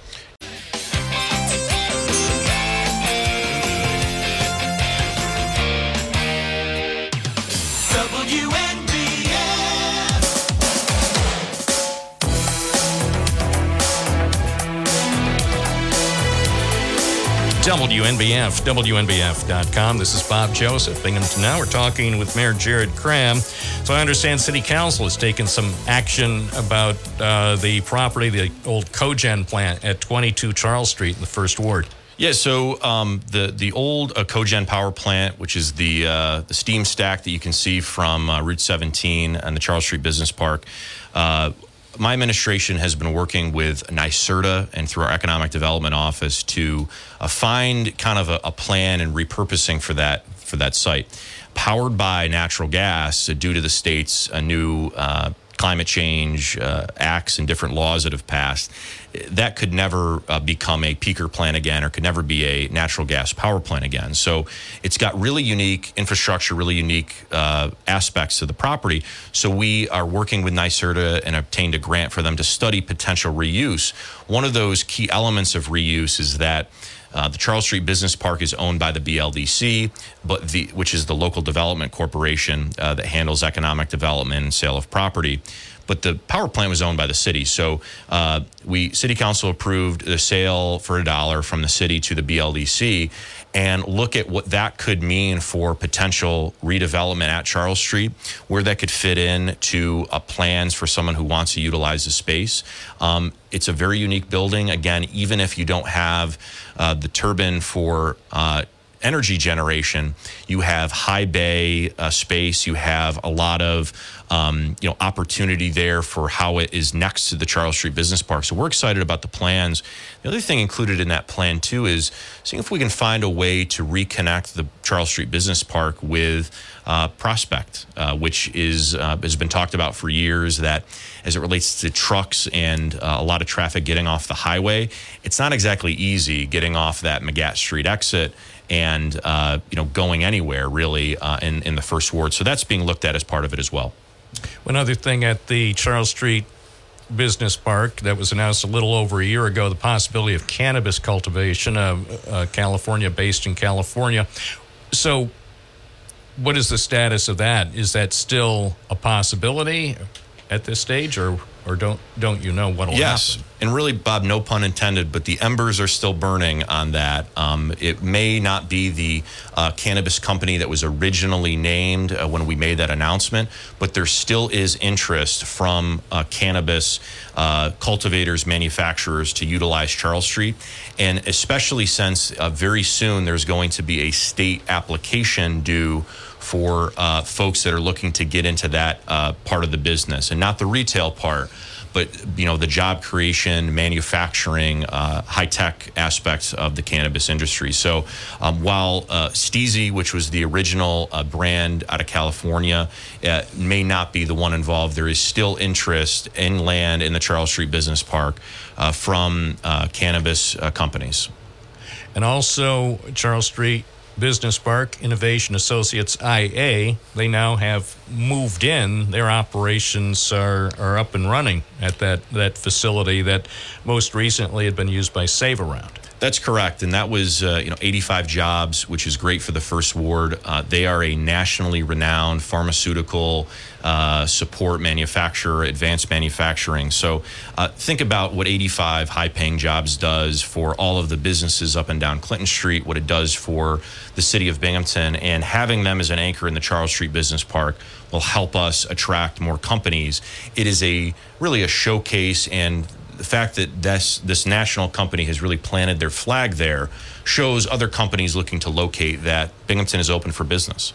You and I have had several conversations off the air about the Masonic Temple on Main Street at Murray. Mm-hmm. I was going to say it celebrated. It marked its 100th anniversary a few weeks ago, but sadly there was nothing to celebrate. What about the future for that? It's a very solid building, but inside, clearly, it needs a lot of help. It's one of these difficult challenges in cities, and certainly across upstate New York, where you have these amazing historic buildings that are very large, have a lot of character, and frankly may have great bones and great infrastructure, but years of neglect or ownership that is not invested in it means that weeds are starting to grow through the foundations, and they've had break-ins, as we've talked about. Thankfully now it seems like the building has been secured best it can. But as you look at those buildings, what it's going to take is someone with vision and someone with experience rehabilitating historic buildings. I think very similarly, if you look at the Ansco building in the First Ward, that was going to sit in its condition for probably decades until developer Matt Paulus, who had the vision and expertise to get that online. Same could be said for the Victory building in Johnson City. And similarly, on the east side of Binghamton, the former inebriate asylum, large, beautiful historic building. So I think that we need time for the market and folks who are interested in historic rehabilitation to find a future use for the Masonic Temple. It will no doubt take tens of millions of dollars, either an institution or someone with a lot of cash or equity to be able to do something. Binghamton Mayor Jared Graham, thanks for covering some of the issues involving the Parlor City. We look forward to having you back. We'll be back. Thanks, Bob. Thank you. And happy holidays. Happy holidays. Merry Christmas. Coming up, we'll have news from ABC, then a local news update from WNBF News, and then a full hour of phone calls for you. We're live and local. The information you need. Binghamton Now. I'm Bob Joseph on WNBF. This is News Radio 1290 AM, WNBF Binghamton. Now on 92.1 FM, W221 EJ Binghamton, a Town Square media station. Where news breaks first. News Radio 1290 WNBF. This is News Radio 1290 WNBF News. Mostly cloudy, then gradually becoming sunny today, high near 47. Partly cloudy tonight, low around 36. Saturday will be partly sunny with a high near 51. Sunday rain with thunderstorms possible, high near 54. On Wednesday, Broome County Sheriff Fred Akshar joined leaders from the local Jewish community, law enforcement, and representatives from the federal, state, and local government to publicly reaffirm the community's commitment to the safety and security of Jewish families and families of every faith as they celebrate the holiday season. The message of solidarity and support comes as the Hanukkah holiday began on Thursday, as anti-Semitic rhetoric continues to be on the rise following the October 7 Hamas terrorist attack. Sheriff Fred Akshar acknowledged the current dark moment facing the country, expressing his unwavering belief in the inherent brightness of the community. From a law enforcement perspective, Akshar reassured the community that every possible measure is being taken to ensure the safety and well-being of Jewish families, enabling them to celebrate the holiday season just like any other family in Broome County.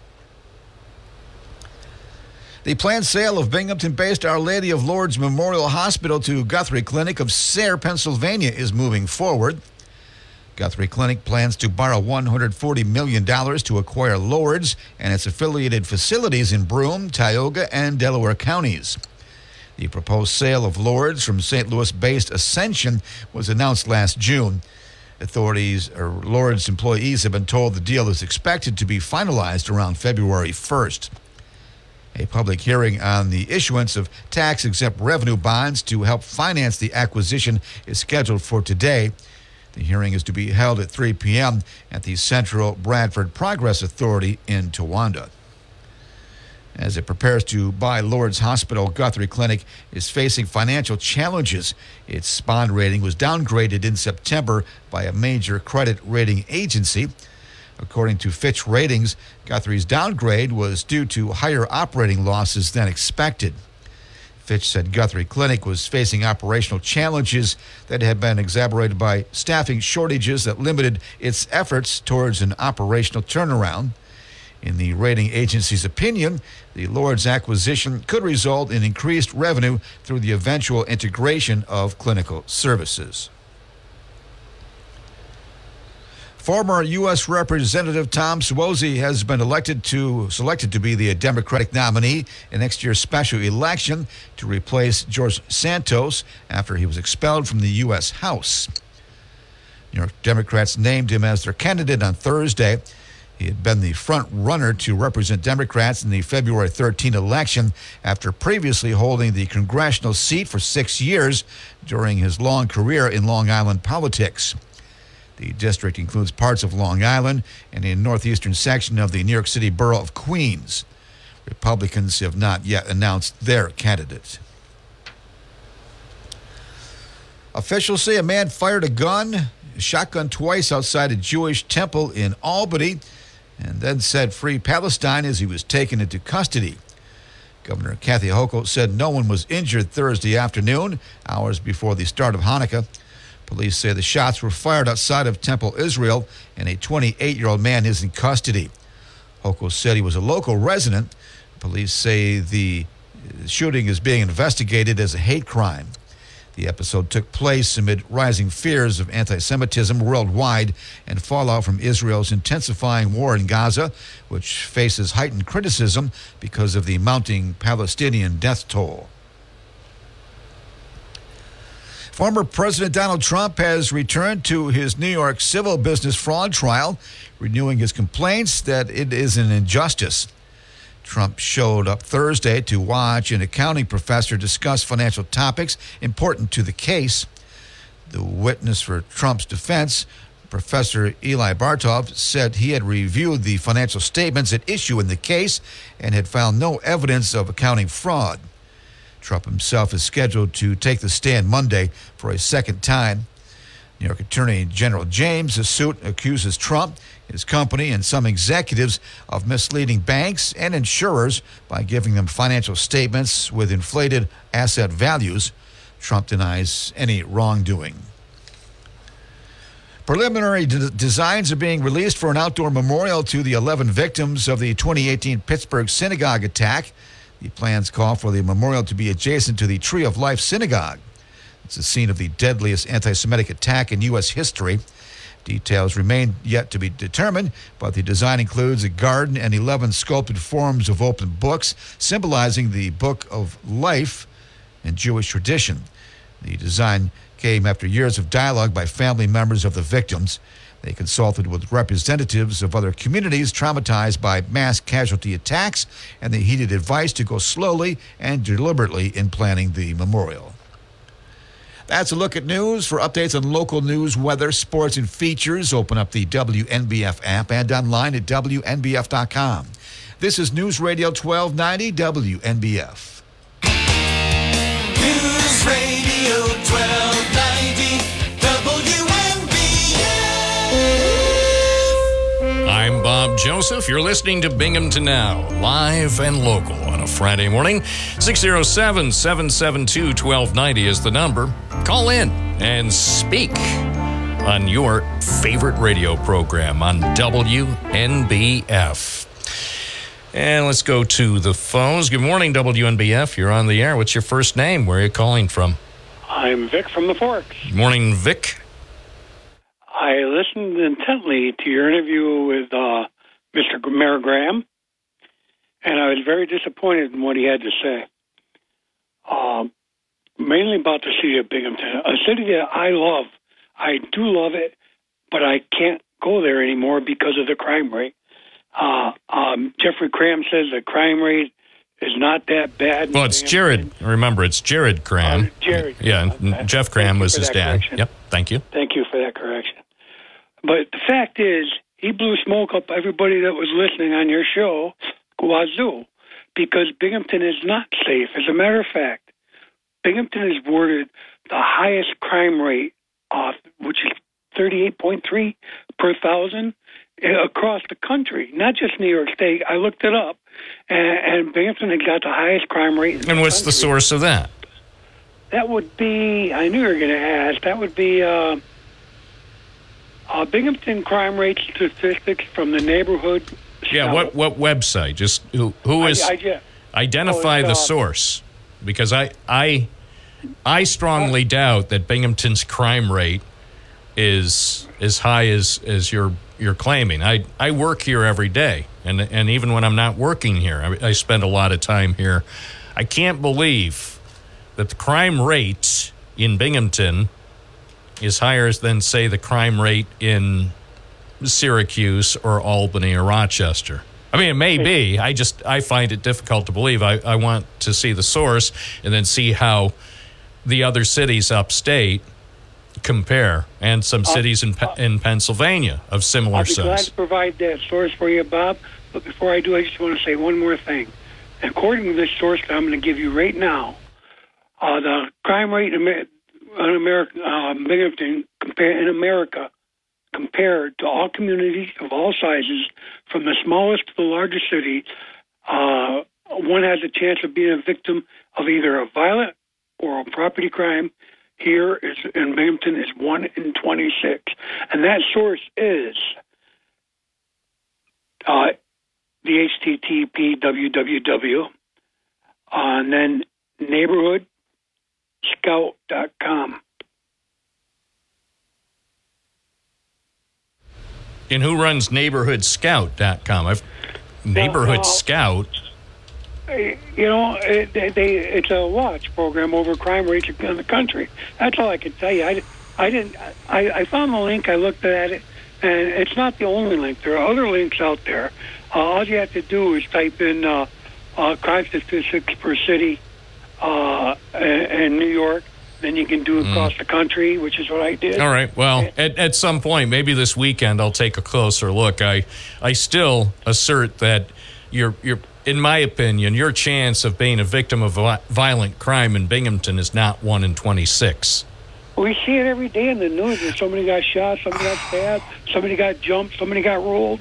Bob, if we have a problem in this city... Look, America has a crime problem. I'm still trying to put this into context with other cities and even other communities in Broome County. And that's... Look, I do the news. I'm here. Much of my waking hours are spent in the city of Binghamton, and I'm sure I wind up seeing the results of crime a lot more than the average person because I'm a reporter. So if there is a crime, it's people like me who actually go out and report on it, and that's how people know that there are crimes. And as I've said before, many go unreported on the news, but still... I still strongly disagree with your basic premise that crime in Binghamton is so much higher than in other communities this size.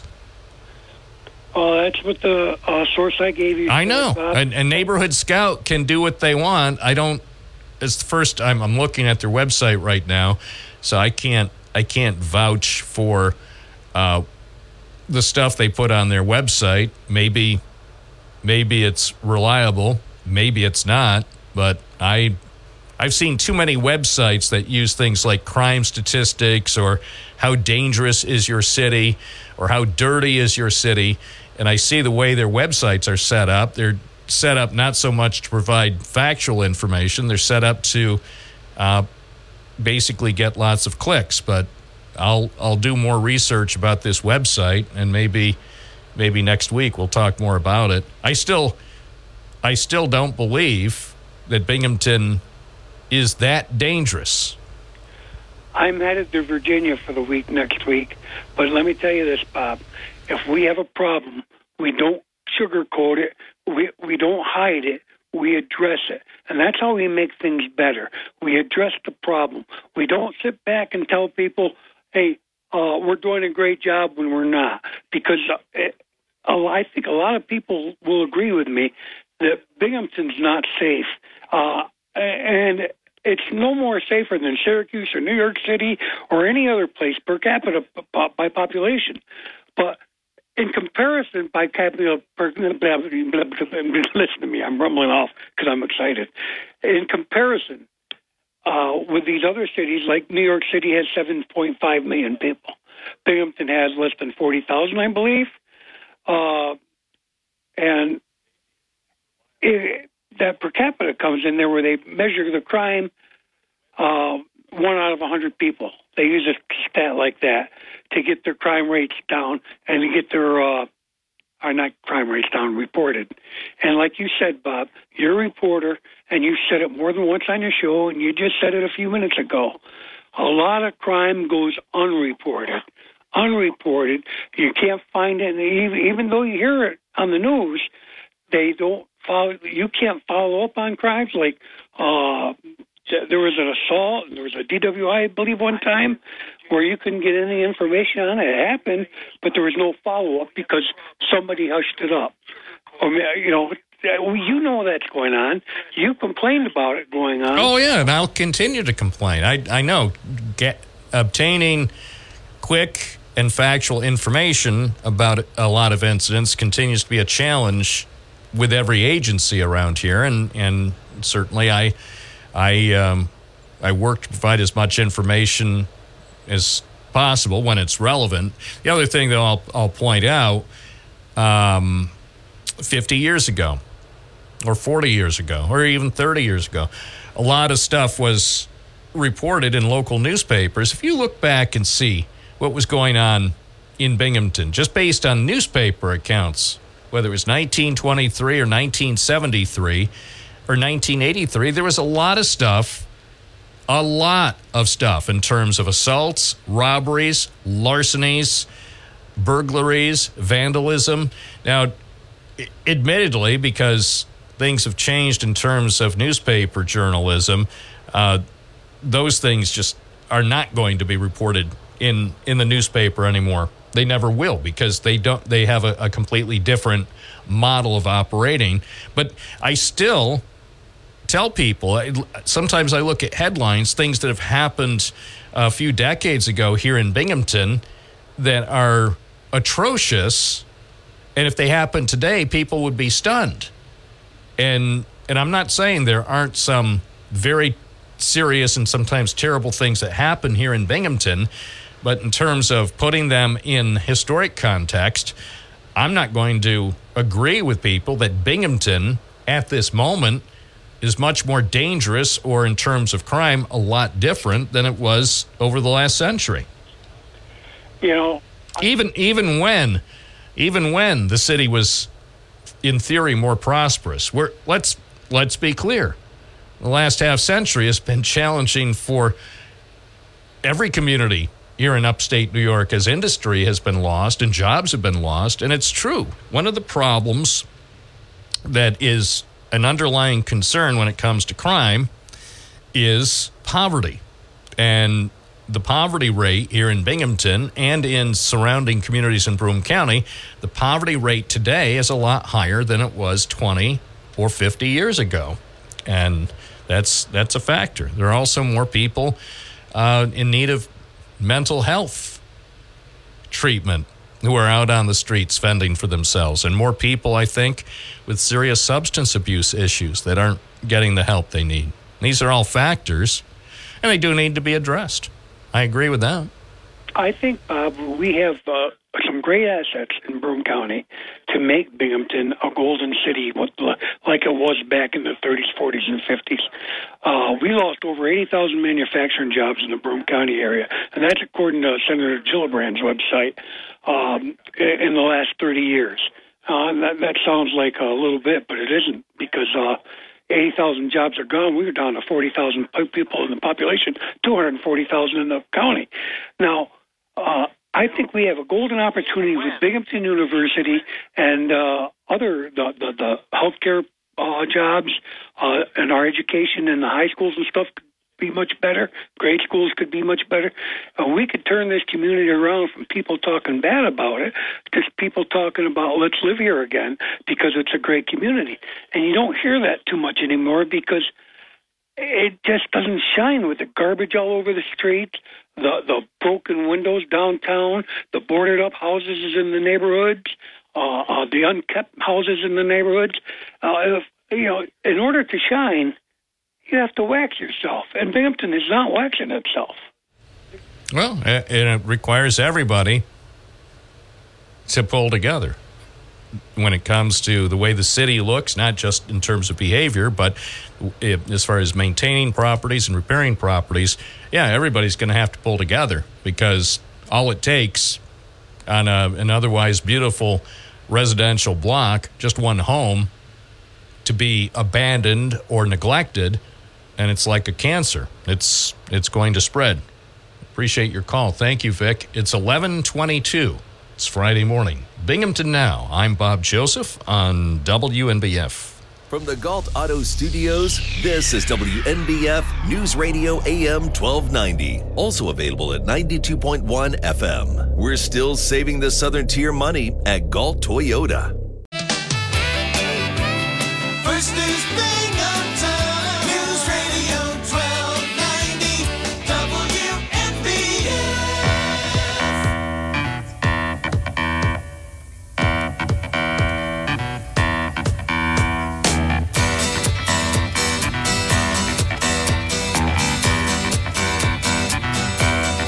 Bob Joseph. I remember setting out just to see what I could see. Streetcars rolling by and airplanes flying high, they all meant nothing to me. No one ever looked my way or knew that I was there. I kept walking and the rain kept raining until all the streets were bare. WNBF. Ooh, feeling fine, mama. Painted ladies and a bottle of wine, mama. Ooh, feeling good, mama. They took my money like I knew they would. La la la la la. WNBF with another classic. Back when we were the Big N. We were never the Big N. But that's since we're saluting the top hits from exactly 50 years ago today from WENE's record survey, back when the station was in Endicott. That was the number 3 song. Ian Thomas. So there you go. If you're good, maybe I'll play songs 4 and 5 as we celebrate the way music was in December 1973. Let's take a look at the forecast. First part of the forecast is lovely, and then the second part is, we'll just say the second part of the forecast is cause for a little concern. Anyway, here it is. Listen carefully. According to the National Weather Service, mostly cloudy to start and then gradually becoming sunny this afternoon, high 47, partly cloudy tonight, low 36, partly sunny tomorrow, high 51. Rain and thunderstorms on Sunday, high 54. And right now, it's just out there. It's, what is it now? It's got to be in the 40s now, in my opinion. Quite a mile. Yeah, it's up to 44. 44 in downtown Binghamton, which equates to 7 Celsius. Not bad. Not bad for December 8th. And air quality is not good, but not really bad. Air quality index, moderate. AQI is 55 at News Radio WNBF. Well, since nobody else has bothered to bring it up, I'll bring it up. Hunter Biden. Hunter Biden has been indicted. The timing, I don't even understand the timing. Why would they announce the indictment of Hunter Biden on a Thursday night? And during the holiday season. You know, it's not very...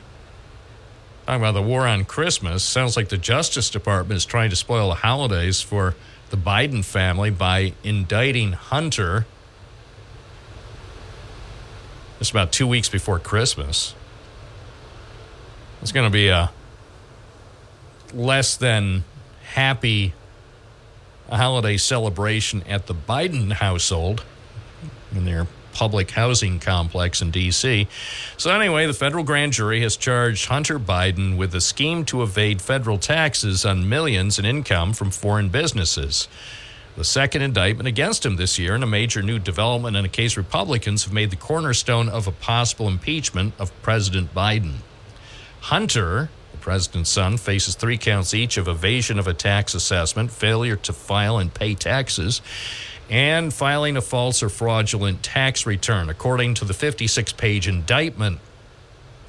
According to the New York Times, that's a withering play-by-play of personal indulgence with potentially enormous political cost for his father. So I'm just perusing. It's a 56-page indictment. Defendant Robert Hunter Biden was a Georgetown and Yale-educated lawyer, lobbyist, consultant, and business person. At times relevant to this indictment, he served on the board of a Ukrainian industrial conglomerate and a Chinese private equity fund. He negotiated and executed contracts and agreements for businesses and legal services that paid millions of dollars of compensation to him and or his domestic corporations. So anyway, well, that's how it starts, and let's face it, who wants to hear a 56-page federal indictment read on the radio?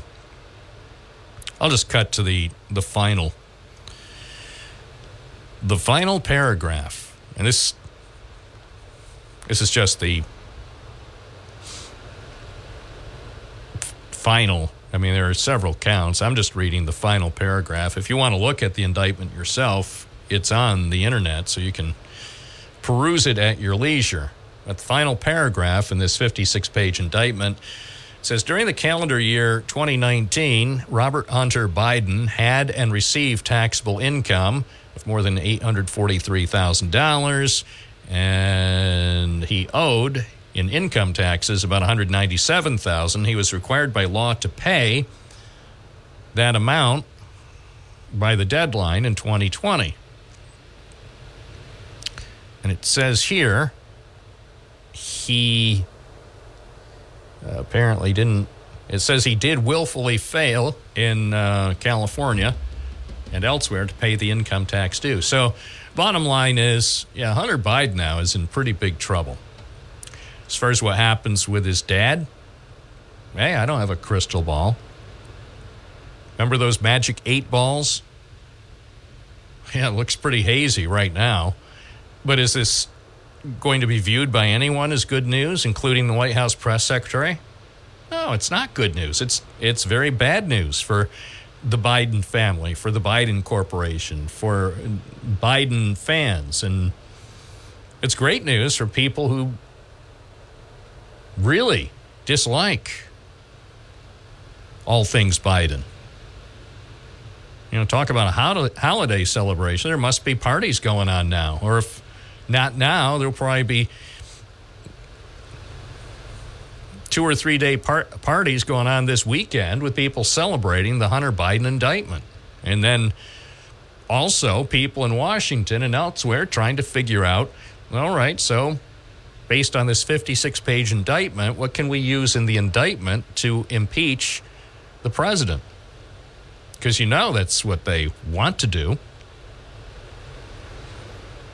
I don't think most Republicans in the House have the stomach to impeach President Biden based on what's out there so far.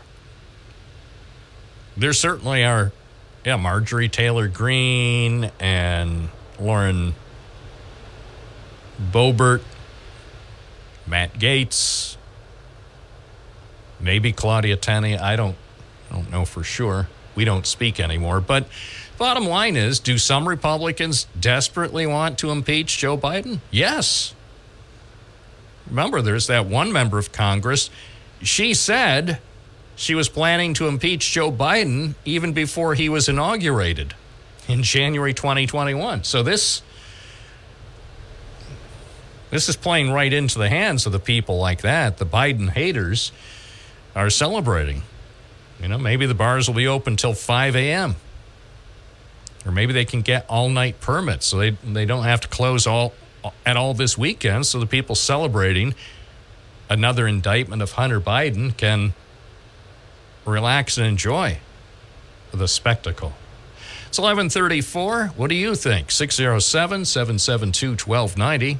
This is your program. I'm just here running the controls at WNBF. 92.1 FM, 1290 AM, streaming at WNBF.com.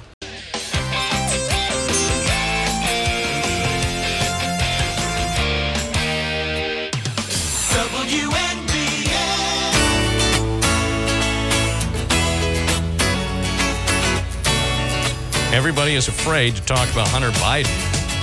Don't be afraid. Call in. If you think he is innocent, call in. Defend Hunter Biden because he may be not guilty of anything.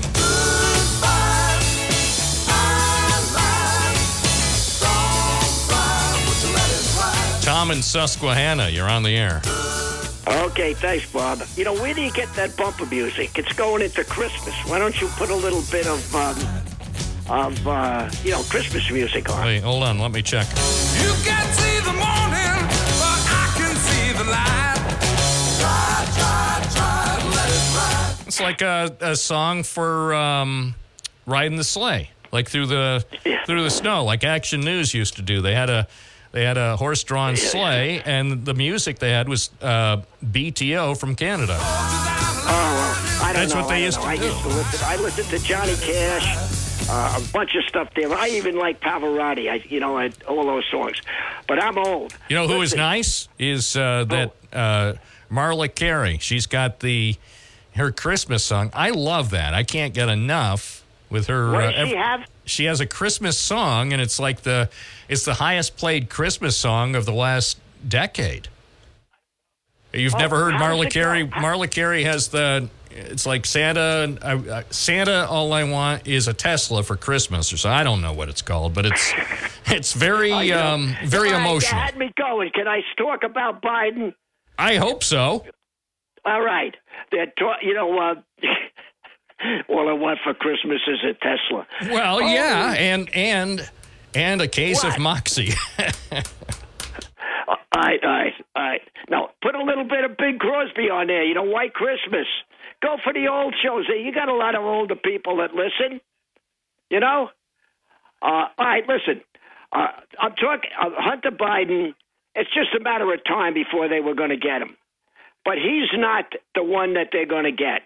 This is going to turn it all around, and they're going to be getting Biden. I mean, the money and where it has gone is unbelievable. And I don't understand. Is the Democrat Party want to destroy itself? I mean, they're still defending Biden. Here gets, wait till he goes into the debates. If Biden ever debated Trump, if Biden ever, even that guy Ramaswamy, who I'm beginning really not to like. I thought he was pretty good, but he's really bad. He would kill Biden. Biden, now you're a big Democrat. Why don't you do this? If you probably, when they talk to you about it, you're known as a liberal. They better tell him to get rid of it because he's gone now.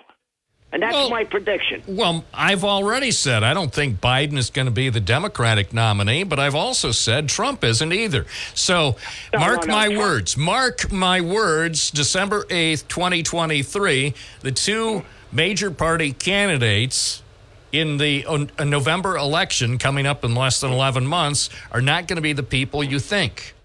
Yeah. Oh, no. Who is going to replace Trump? I don't know. Not DeSantis, that's for sure. No. What's her name? What's her name? Kelly Clarkson. Kelly Clarkson. What? Kelly Clarkson is going to replace Trump on the Republican ticket. Who's Ellie Clarkson? Kelly Clarkson. She's been on TV. Who's that? I don't know. She's popular on TV. Or, and some people say Taylor Swift. All right, Bobby, you keep backing losers. You got that Akeem Jeffries up there in Binghamton. I mean, this guy is also a moron. And the other guy wait a second. He's not, because A, he was accepted to Binghamton University, and they only accept very smart people. And he also he was in the same graduating class as Flo from the insurance company. So you could picture Flo from Progressive Insurance. She runs the TV commercials for Progressive Insurance, Flo. They were in the same graduating class. 1992. Yeah. The two of them graduated together. She's great. She's a good actress. And a comedian. She's funny. Too, I guess. She's very funny. No, but Akeem Jeffrey is a loser. You always seem to back the losers. You know? I'm not saying he's a winner, but I am saying he's probably going to be Speaker of the House come January 2025. Oh, no. I don't agree with that. I don't think so, unless they keep resigning like they're doing now. And as far as the trader goes... Oh, like Kevin McCarthy? Kevin McCarthy. Talk about him. Talk about a sore loser. So he gets kicked out as Speaker of the House, and now he's resigning? He's a rhino. He got nothing done. And the other guy, too. Now we're seeing... I voted for him down here, too. The guy that was the senator down here voted to impeach Trump. I can't think of his name. David Fetterman. No, not Fetterman. The other guy that Fetterman replaced. He's right on the tip of my tongue. I can't think of it. Oh, Dr. Oz. You know, that's who. Dr. Oz. They ought to have Dr. Oz be the presidential candidate. Dr. Oz would give Kamala Harris a run for her money. If the Republican nominee was Dr. Oz and the Democratic nominee was Kamala Harris, it could be very close. It could go either way. Yeah. No. Well, I'll tell you the truth. I don't know why they put Dr. Oz up. I mean, especially since he was from New Jersey. Why would you put a guy from New Jersey to run for the U.S. Senate in Pennsylvania? That was my concern. Don't ask me. I think he has family or something there. But he seems like a good guy, but it's not. He's got dual citizenship, too. First of all, I look questionable about that, you know? Hey, you know what? You still got those two dogs? Yeah. They still alive? Yes. Oh, good. How old are they? They're getting up there. I don't know exactly because they're rescue dogs, so we've never been able to very, very careful or very precisely determine how old they are. But I suspect both of them are now at least 10 years old or getting close. Yeah, I know, they're but old. boy, I'll tell you, isn't it great when you come home and they're there? And I mean, it's unbelievable. You know, these people talk about, there's all these pets and that. I mean, I got a couple of cats here, and mine is really a rescue cat. He showed up during the snowstorm. He's 15 years old. And now. you brought, and what's his name? What? What's his name? Fritz? Chester. Oh, okay. Next time I get a cat, I've had cats in the past, but I don't have any cats now. Next time I get a cat, I'm going to name him Bill. Bill? Bill the cat. Why? I don't know. It just has a nice ring to it, a certain je ne sais quoi. I want a cat. Oh. I want a cat, and I'm going to call him Bill the cat. And maybe maybe I'll get a penguin. Maybe I'll call him Opus. A penguin? A penguin, did you say? A penguin for a pet. Now, I could walk my penguin and my cat, Opus the penguin and Bill the cat. I could walk them simultaneously around the neighborhood. Very good, you know. Yeah, I'll tell you the truth, though. The dogs are. I prefer dogs. I like dogs. Yeah, but, I'm generally a dog guy, but some people. My wife and daughter, she rescues them from down in the city. The other one we had was under the Brooklyn Queens Expressway. She rescued them, but when they come in, once you get to know them. I mean, right now, I would give my life for these animals. Oh, yeah. I love, got to tell you, I have a soft spot for all animals. Hey, I got to run. Okay. All right, listen, I'll see you. Maybe I'll call you next week. Would you? Right. I wanted to end this on a happy note, but the next time, it's going to be a tough call with Biden, and we'll see how that works out. Okay? That's okay. There's no skin off my microphone. What? There's no skin off my microphone. If you want to bash Biden on this station, go for it. That's what this station does about 20 or at least 18 hours a day is nonstop Biden bashing. So why would this program be any different? Right. If you rescue a penguin, rescue one for me, too. Okay. Have a great weekend. Take care, you too. Bye-bye. 11:46 at WNBF. Hey, you express your opinion. It's not going to adversely affect my morning. Vinny from Binghamton, are you going to bother me too? No, Bob. By the way, Tom doesn't bother me. I love, and I mean it, I look forward to Tom's calls. Yeah. He has a good attitude, and he told me before we went on the air, one of the reasons he has that attitude is he originally is from New York City. Even though now he lives in Susquehanna, and that shows through in terms of his personality and his willingness to have a spirited discussion. He's not, how can I put it? He's not upset if the host asks a question or might disagree with him. In fact, I think he likes it. Yeah, no, that's true.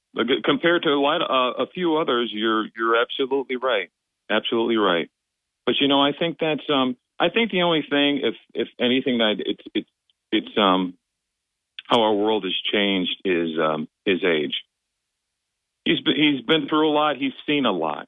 And he has. I believe he was a cop in New York City. So I believe we've talked a lot off the air. We talk a lot on the air. But, yeah, so he's seen a lot, both, before he came up to northeastern Pennsylvania. So he has a pretty clear understanding of how the world works and also how it doesn't work. And that's why I always question this love of Trump. And doesn't talk about Trump, talks about Joe Biden. Don't talk about what the good guy, your guy, does well or bad. Talk about the other guy. And it's so obvious and transparent. I mean, one of the things we don't talk about Donald Trump is this. In civil court, he was guilty of rape. He's a rapist. This is the same guy that when he was debating Hillary Clinton, he brought all those women to one of their debates that accused Hillary Clinton's husband, Bill Clinton, of sexual harassment. And he called all those women brave women. But yet, E. Jean Carroll comes forward. She says, I still have the dress. This man raped me in the second floor of Bergdorf Goodman's. And we don't even talk about it. This is a rapist, guys, in civil court. Wasn't he ordered to pay her? Yes. Well, did he pay her? That part I don't know.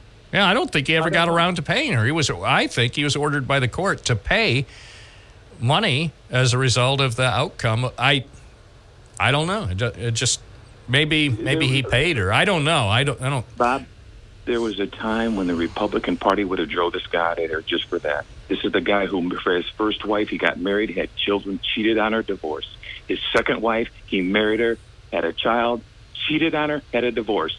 Third wife, same thing. Married her, cheated on her, had to pay off two adult actresses, an adult actress. Then he said, oh, I didn't do that. Oh, I've never met her. This guy would have, a Republican Party, you guys want to say what you want to say about those rhinos. But let me tell you, they got a good name for you, too. They would have driven this guy out because of the principles that they used to stand on. But now, they've just thrown it all out. Made excuses. They pull it out of their butt for this guy. All right, just to clarify, according to the internet, this is NBCnews.com, a federal court jury found Trump sexually abused Carol, but it rejected her claim that he raped her. It awarded Carol $5 million for sexual abuse and defamation for comments he made the previous year. So I want to know, has he paid the $5 million? I don't know. Well, I mean, how do you disregard a court ruling? If you or I got into a jam and a federal court jury ordered us to pay someone $5 million, we'd have to pay.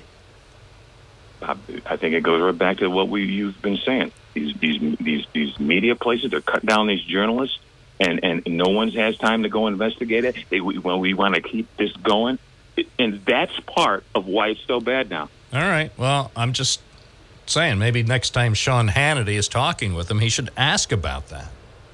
There's a question that doesn't seem to get asked by Hannity. It's 11:51. I'm Bob Joseph at WNBF. News Radio 1290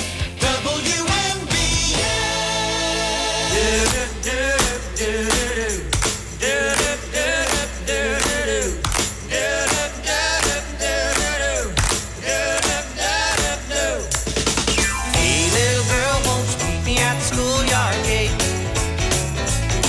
I got backstage passes to the biggest show in town. So, honey, don't you make me late. WNBF. Well, there you go. That was the number 4 song exactly 50 years ago, according to WENE, the Big E record survey. God knows that I love my music. Doesn't seem like it was that long ago. Jesse and Owego, you're on the air. Man, oh man, your bumper music is outstanding today, Bob. I love it. Yeah, maybe Monday we'll play more of the songs, the top songs from 50 years ago, because some of those songs we haven't heard in a while, and they're actually quite interesting. Yeah. Hey, you know what? You can say the Christmas music because Bill Flynn can do that over the weekend, and I know he will. He started early, so I'm like, Bill, what are you doing? Slow down. It's not even Thanksgiving yet. Yeah, when Anyway. it comes to that music, I leave it to everybody else because everybody else plays it. So there's one place you can go for 3 hours a day during December, and just in case you get tired of it elsewhere, then you can hear this show, and then other shows will come on, and that's all they play. So I agree. Hey, by the way, yesterday you really threw me a curveball. You said something about a rumor about Taylor Swift and Mick Jagger becoming, I don't know exactly how you phrase it, but I'm like, well, I didn't mean to say they were romantically involved. Maybe they're professionally involved. Maybe they're going to do a holiday song. Now, I would play that. Well, If Mick and Taylor do a holiday song, I'll play it. okay, now I can understand professionally speaking because I'm like, this guy's 80 years old. He's going to need 55-gallon drums of those blue pills, if you know what I mean. Oh, my goodness. Well, the other thing is, and by the way, thanks, Jesse. Hope you have a great weekend. I don't think that Mick Jagger would have any interest in her, to be honest with you, but just my opinion. That's our program for this week. I hope you enjoy your weekend. I'm Bob Joseph. I'll be back Monday here on WNBF. This is News Radio 1290 AM, WNBF Binghamton. Now on 92.1 FM, W221 EJ Binghamton, a Town Square media station.